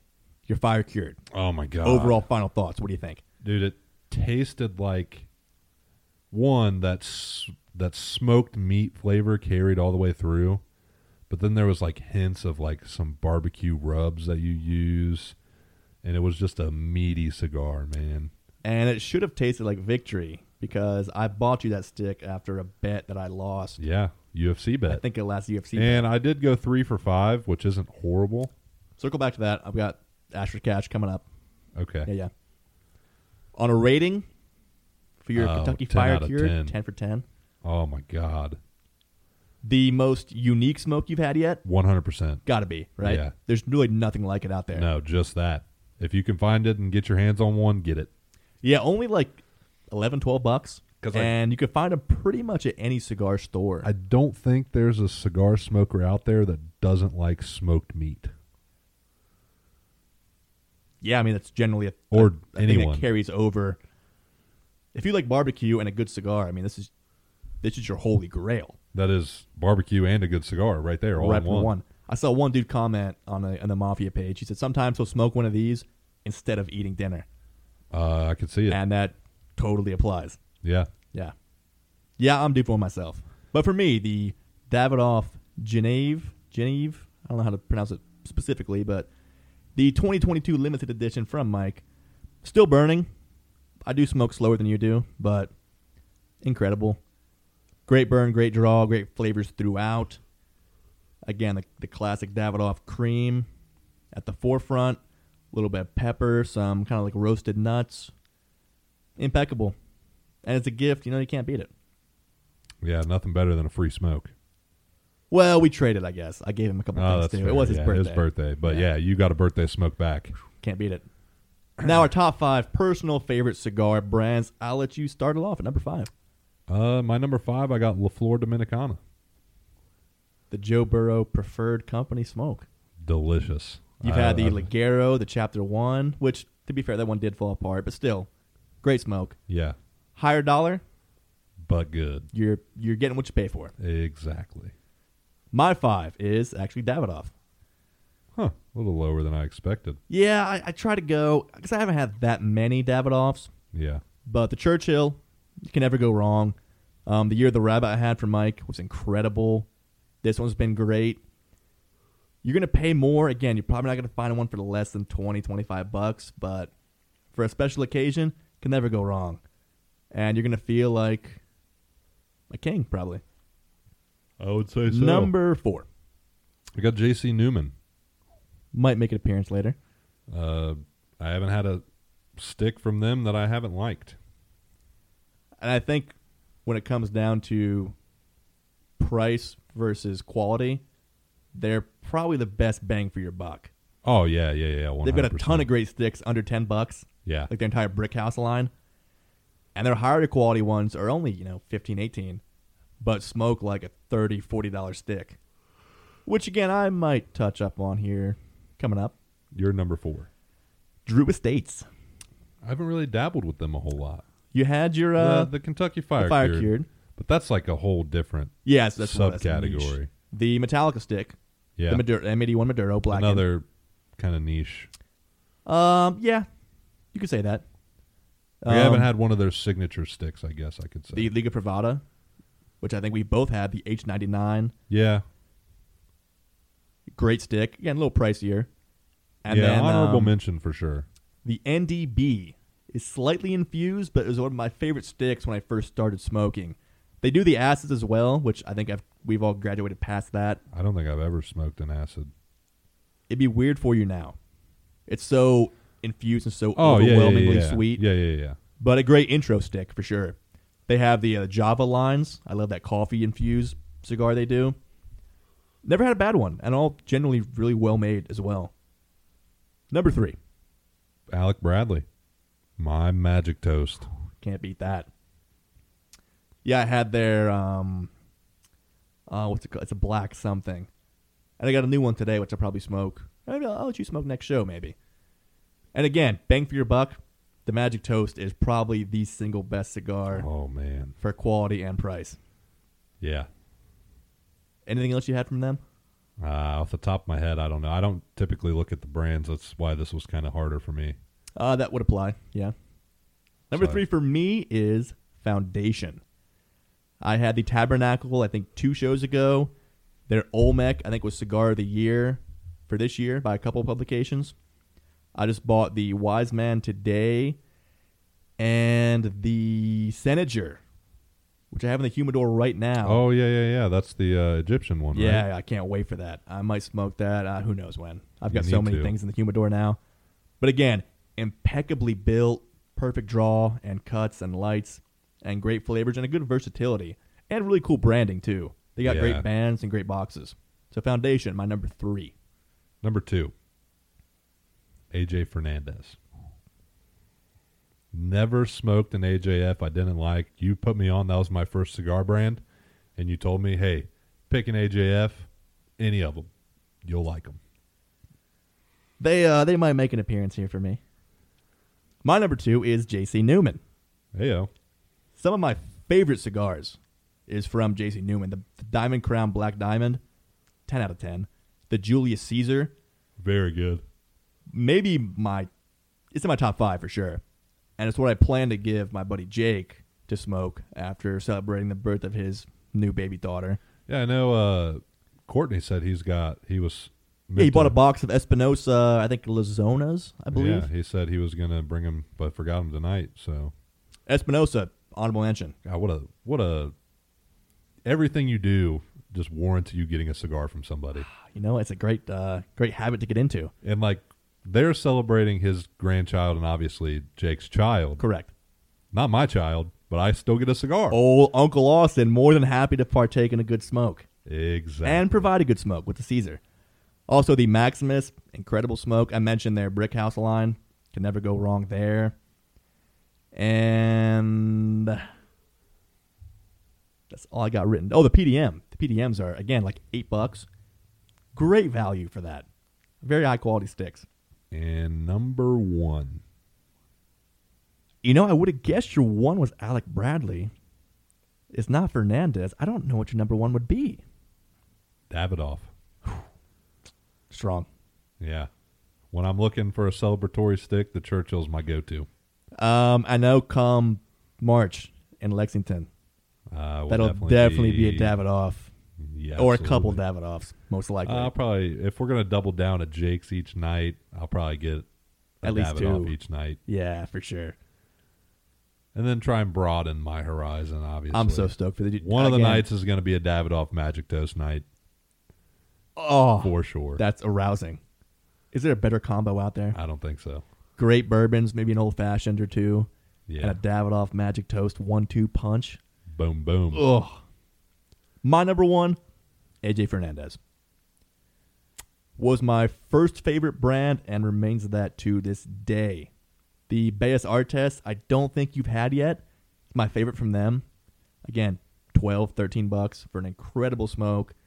The New World Dorado I've had on the show. The Ramon Iones, the San Latano. And anything that they contribute to. Like I've smoked a Monte Cristo by AJF on the show. If it has AJF on the band in any capacity, I'm going to buy it and I'm going to be happy with it. And you guys will too. I agree. Any of these companies we mentioned will not let you down. I agree. Take notes. Go to a cigar bar. Buy one. Smoke one. Love one. Write us back. Kind of off topic here, but I know we work with some people that are fans and listen, I guess I should say. I mean, I hope so, yeah. But the one of the value stream engineers, he was gone when we got our business cards. I went up there and just sat a stack on his desk. Oh, what a power move. So I meant to message him on Teams to see, like, hey, man, did you get – but I set him right there, like right right in front of his keyboard. You can't miss him. So, yeah, I just thought that was funny. Again, how good does it feel to read your name on a business card? Oh, dude, they're beautiful, too. We'll post a picture of them on the Instagram. And pass them out. Of course. To all our local shops and anybody who wants to help spread the wealth of S&S Nation. Bang. There it is. We're right here. I know you followed up on a lead. I haven't yet. Mark, you didn't go in there? No. No? Planning it? Yeah, I gotta go in there. I'll probably do that. I'll try and do that Sunday maybe when we're off. But yeah, I want to plan a trip too. There's a couple shops here, local-ish, that I think we should get out to. Yeah. I know Casa Aficionado, I think it's called. I know a lot of our Mafia guys go there. Yeah, I definitely want to check out all the Mafia preferred shops. Oh, that's the thing too. Yeah, the Mafia's got these new club preferred stickers. Yeah. And badges are going to give out to the shops that we frequent the most, like Stokey's, Tip Top, hopefully Cigaro here soon. Yeah, hopefully. They're a little further north, but that'd be dope. Well, the guys up north are in that area, planning so that. hopefully Yeah. they get out there. Let's go real quick on some MLB news. We had the Hall of Fame class announced today. Only one guy got in. Third baseman Scott Rowland, former Cardinal, former Red, former Blue Jay. It's my boy. Yeah, my boy too. Unfortunately, the first thing I think of when I think of Scott Rowland is 2012 Game 5, which of course was the Buster Posey Grand Slam. He was the last out in that game. Had two guys on, and I believed every pitch he's going yard. We're going to win. And then he didn't. He didn't. That's a lot to ask for, though. But good for him. I thought he deserved to get in. I thought there's a lot of guys that should have gotten in. If not this year, at least in years coming. It's kind of weird to see a one-man class. Yeah. Be all by himself. So props to him, and good for us, Reds fans that have some kind of something to be happy about. That'll do it right there. That'll help. Hall of Famers. Other than that, I'll wait for the next, 8 years when Votto gets in. Waiting with bated breath. College ball. How about Amani Bates today? 29 straight points. How does that happen? Like every scoring play was Amani Bates for 29 points. Does the opposing coach not triple team this guy? Dude, I'm putting all 5 of my guys on him. Have to. Just to stop that. Yeah, kill the streak. Yeah. Make somebody else shoot the ball. After 20 points straight, you're getting 5 teamed. After 10, we got to talk. We're going to double. After 20? Okay. All 5. All 5. I might even send the bench guys out there. We're going Jordan rules. I might have 15 guys on the court. They don't call it. You got to do what you got to do. Exactly. Other than that, we've not followed college ball a whole lot this year. But with the NFL winding down, basketball going strong, March Madness coming up, now is the time to start being heavy in the basketball world. Yeah, Purdue is back in the number 1 spot. Zach Edey, probably player of the year. Dude, 7'4". Yeah, averaging 290. 22, 13, and 2.5 blocks. He's projected a second-round pick right now. Which is crazy. I know you haven't watched a lot of film or games of him, but he's going to make an impact in the NBA, right? With that size and that weight. I'll have to watch a couple games or watch some highlights or something to see how mobile he is, how fast. If he's not very fast. If he's uber athletic, then we're talking, right? We're talking like Shaquille O'Neal type player. It's a little high ceiling. No. It's a high ceiling, but it's going to be that type of player. Yeah. Right? If he's not super fast, then we get more of in that Andre Drummond realm, which isn't bad. It's just niche for the league today. Yeah, I don't think he'll be the guy in NBA like he is in college. Because now, but he'll be a great piece. Yeah, most teams don't have anybody that matches up to a guy 7'4". So no, he's and not feasting. 290 pounds either. He has good footwork. He's a decent free throw shooter too, which at that size you kind of have to have. Hopefully he can shoot middies. He's not a bad shooter. So yeah, I think he's going to adapt that even more. Yeah, we might be working with something then with NBA he could coaching. Have future, potentially high ceiling. The only thing I worry about with guys that big is injuries. Of course, yeah, but it helps that he is a little heavier. I It know it's does. worse on the knees, but It is worse on the a knees, guy like but it's- Holmgren or Victor Yeah, Wembanyama. It's better for the physical style of play to not get bullied, Yeah. which wears down your body. So, Other than that, my Buckeyes are trash. yeah, Kentucky's They've not playing lost. too great. 6 out of 7. I know we have 9 losses. I think 13-9 or 16-9 or something. Yeah, I think we're 2-5 now in conference. But Just not ideal. yeah, we're get ready. Strap up your bootstraps because it's basketball time at Sports and Stogies. Yeah, we're in conference play. Conference tourneys coming up, and March Madness is always one of the best times of the year. And then obviously, NFL off-season coverage every week. Just a whole lot of back and forth between me and Austin. A lot more cigar talk, a lot more whiskey, bourbon, scotch talk, And more off-topic kind of stuff, and more off-topic kind of stuff. which we got to mention. We are going to go ahead with the One Too Many show. Absolutely. I think we go with like an Ask Me Anything kind of deal there, where viewers can submit some questions about anything, any topic. We'll be a little tipsy and talking about whatever. We can set aside a segment for that. Do you have a week for that in mind?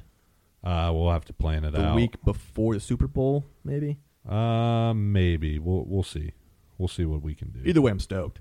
Yeah, I'm super excited. Be a much more fun, off-topic, off the rails. Who knows what's coming? Yeah, and shout out show. to my uncle. He I mentioned that. He's going to. He asked us one. He said he'll buy us any 3 bottles we want. So me and Austin came. I asked him. And he's like, just let him surprise us. See what he can come up with. So I told him that. He said he's going to get to it. So Here comes a Pappy Van Winkle 23-year-old. Goes for about $3,000 MSRP. yeah, right. But yeah, I'm excited to see what he comes up with, and we'll share the bottles he brings us and let you know what we think about them. Well, obviously, we can do a testing or tasting live On the show. while recording. Yeah. So, yeah, we'll get it done. Yeah, I'm excited for more like off non-sports related kind of talk. But we still got sports-related kind of talk. Let's talk close but no cigar. Couple candidates. But Well, I think I you locked in one that's a little bit out of left field, a little unexpected for I SNS. brought this one up because I was at my dad's last night. My stepmom was talking about this, and I'm like, no, I didn't see that. But it was the Vanderbilt, Arkansas women's college hoops game. And so Vanderbilt takes the ball up the court with 10 seconds left, banks in a deep 3. to tie the game. There's 4, to tie. They're going to OT. They think they're going to OT. Crowd's going wild. Arkansas has 4 seconds left on the clock. They managed to get down court and take probably a 35-footer, banked it in, win the game, crushed that buzzer, just trading buzzer. You don't ever see that. Back-to-back off the bank. You don't ever see that. In NBA, college men, college women, you never see that. High in school basketball. ball, nowhere. And that was just way too crazy of a play not to bring up on the show. Vanderbilt women. Close. But no cigar. Bums. Started off, you know what mine are going to fucking be. Yeah, Dak Prescott. Okay, don't spoil it. Jesus. I mean, Oh, I guess I it was probably pretty obvious already. And we're in the bums segment. So Well, yeah, it's but I not- said you start off with your bum, and I'll get to mine. Oh, I thought you said you didn't say that. But I thought it was pretty clear. I got Jamal Agnew. That was rough. That fumble on a potential. I mean, the momentum's changing. Potential. You beat the Chiefs In their own home. in their own home, and you don't get it done. Tough. He had a great return before that, and then, 10-yard line. Coughs it up. Boom. Season over. Now let's let you Bum. rant on about Dak a little bit. No, we're going to start with the Brazilian fans at UFC 283 for not just throwing stuff at Brandon Moreno after he won and walked off. Not a good look. And then when Glover lost and he's in the octagon giving his retirement speech, and everybody left. It's a national hero, one of the greatest fighters ever, Hall of Famer, retiring live in front of you, and you're going to walk away? Yeah. And then Glover had to say, hey, I'm going to walk out with Jamal so don't throw anything at him. Respect the guy. He shouldn't have to do that. No. Especially after he just retired. But props to Glover for being, again, one of the most stand-up guys in the sport. Oh, 100%. Consummate pro, heart of gold, chin of granite. Yeah. I'd say chin of diamond. So, yeah, bum of the week, Brazilian fans in general. Your number 2. Gabe Davis dropped that dot right over the shoulder that Josh Allen threw and just crushed all the momentum they had that drive. Yeah, and that for the could've rest of the game. Totally changed the game if he makes that grab. Your turn. Yeah. I debated, do I want to go the entire Cowboys team, McCarthy, Kellen Moore, Jerry, myself for Being subjecting a myself to Cowboys this again. At the end of the day, though, it all falls on the shoulders of Dak J. Prescott.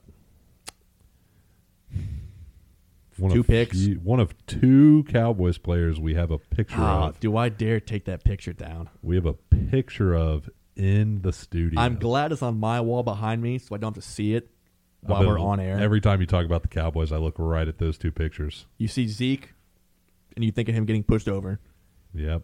And you see Dak. Think of him throwing interceptions. 2 picks, which, again, pretty much lost the game.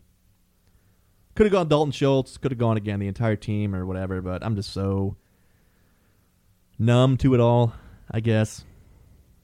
I'm so indifferent. That Dak, man, you're he's a bum. staring at you. He is, too. I can feel it. He is staring right at you. Bum. Absolute bum. Man. Early bum of the year candidate. Whoa. Dak Prescott.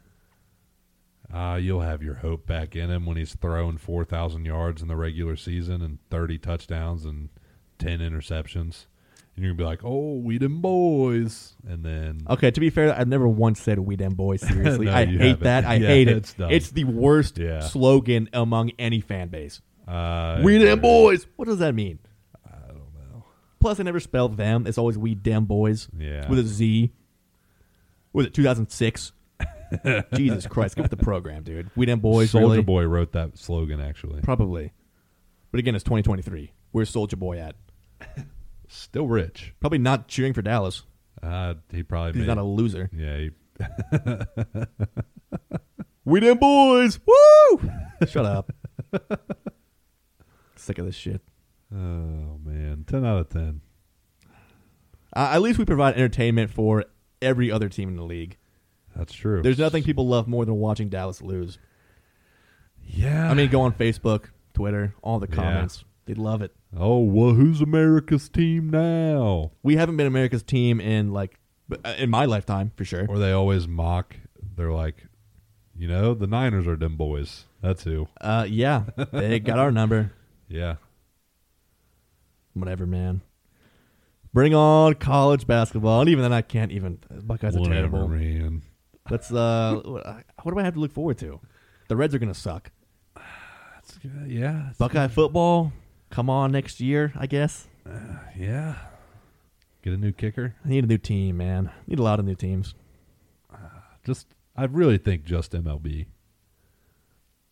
No, I can't. I know you can't, but that would be the team that if you were to replace one, that would be the one, because the NFL, the Cowboys are good in the regular season. You're amped up, excited. Yeah, they shit the bed in the postseason, but right after the postseason, if you were a Yankees fan, you're super hyped up all baseball season. Yeah, but the thing is, with the Reds, we know they're going to be bad. I don't get my hopes up. It's just fun to go out and watch a meaningless ball game in the middle of July when they lose 9-2. Does it suck? Yes, but at least you're not expecting to win a World Series. Whereas Dallas, same thing every year. I mean, do you expect them to win a Super Bowl? Yes. Yes, I did. That's your mistake, bro. I got my hopes up. Just to be heartbroken Which again. you said you weren't going to do. I know, but I can't help myself. Yeah, they looked so good. The Cowboys are like that girlfriend you have that you think, man, this could be the one. God, they even looked good in the first. Oh, yeah. In the wild card game. Before all the red flags come out. Dak looked great. You're like, wow, what am I missing out? This chick's perfect. She knows me. She speaks to me. I can feel it. And then all of a sudden the curtain's pulled back. You're like, oh, damn, this chick is crazy. You go in her room and she's got a shrine and sacrificial sacrifices at the base of the shrine, and it's just a picture of you. Yeah. Or you walk in and she's with another guy. That's probably what it feels like. A guy named Brock Cowboys Purdy. Fan. Just shitting all over you. He's eating your food. He's in your bed. He's eating your food. He's driving your truck. It's like, man, what can I do, you know? Oh, man. Any shout-outs this week? Just the normal Ohio Cigar Mafia. Excited to get these interviews in. The Southeastern Guide Dogs. Excited to get that interview in. Tip Top. Excited to meet Greg and get that interview in. Yeah, you haven't met Greg yet, have you? No, I have not. Not face to face. Yeah. Excited to go down to Lexington. Can't wait for that.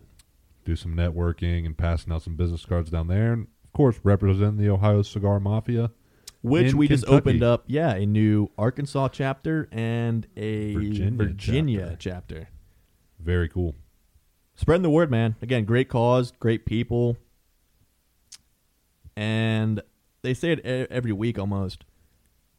That's the main goal. It's not just a cigar club. Yeah, post your pictures, have fun, enjoy your smokes, but at the end of the day, there's a bigger picture here. And I know me and Cam both are super honored to be a part of that movement. Keep going. I'm going to find the mission statement and read it. I was going to post that, actually. Yeah, but go ahead and pull it up if you can and read the whole thing. Again, we're honored to have gotten brought into that group, thanks to Tip Top, actually. Yeah. And they welcomed us with open arms, and now we're being blessed to be able to sponsor one of their events. So, all right, I got it right here. Everybody, open your ears just so you can see exactly what, this is exactly what it is. The Ohio Cigar Mafia was started in 2019. We were a back burner family until the end of October 2022. When changes didn't fit our values, we decided the time was right to pull the anchor and set sail on our own, and we have not looked back.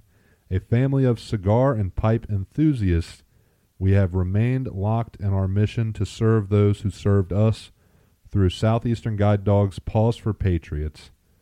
We have dug the foundation which we started in 2019, and going on our 4th year, we have began to build towards our goal. With the generosity of our members and supporters, both from within the cigar and pipe industry and the supporters outside of the industry, we have made an impact of the lives of our disabled veterans with providing support to Southeastern Guide Dogs. We see the number 22 on our logo, which represents the 22 veterans a day who surrenders to their demons, which is probably much higher if a recent study was done.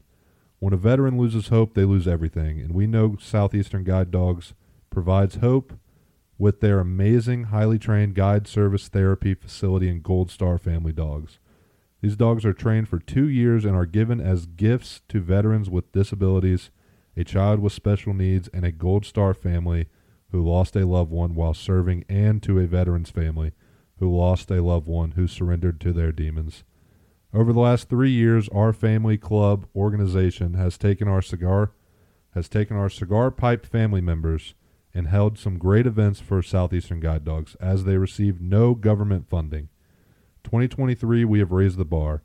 As members of the Heroes Council and the Cornerstone Society, we made a commitment to curve and bring awareness to our veterans with needs. A cigar club in Ohio has made a mark down in Palmetto, Florida, where these dogs are bred, born, and trained to provide hope, mitigate some of the most horrific events from PTSD. The OCM is a family with many veterans and first responders involved in our mission, a cigar family/club organization. Whatever you want to call us, we stand alone in who we are and what we involve ourselves with. If you've never been to an Ohio Cigar Mafia event, we would like to invite you to any one of our 2023 events. We promise you that you won't leave disappointed. As we always say, this club/organization/family isn't for everyone, and we understand that, but those who support our mission, we are truly blessed, and we appreciate you and your generosity. Welcome to the Ohio Cigar Mafia. That's it right there. And you'll hear a lot more about that from Brian and John when we interview them. No better cause we can get behind than what the OCM's doing.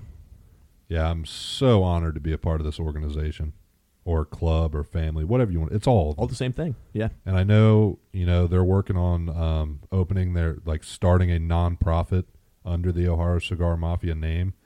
They've got all the things in place. The only thing they need is an accountant. So, yeah, here soon, checks will be made out to the OCM. They'll have their own bank account.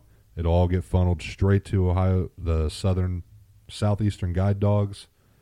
And again, we're talking last year, I think they did 60 grand.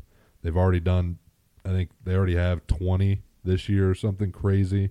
And it's a group of 180 guys and girls? Give or take. Yeah, small group getting a lot of things done.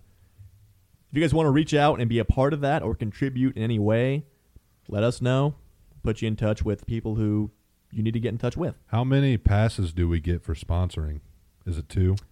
We get 3, I believe, on this category. Yeah, I'll probably reach out to my uncle and see if he wants to come with us. For sure. Or if you have an uncle in mind or something. I don't know if we use 2 of those. Yeah, I'll get with Brian in the upcoming months. Because I'm sure we could fill 3. Yeah, for sure. And definitely get some guys in that can see what it's all about. Yep, great cause. With that, Cam, what do we always say here at SNS? Sports and Stogies. To the moon!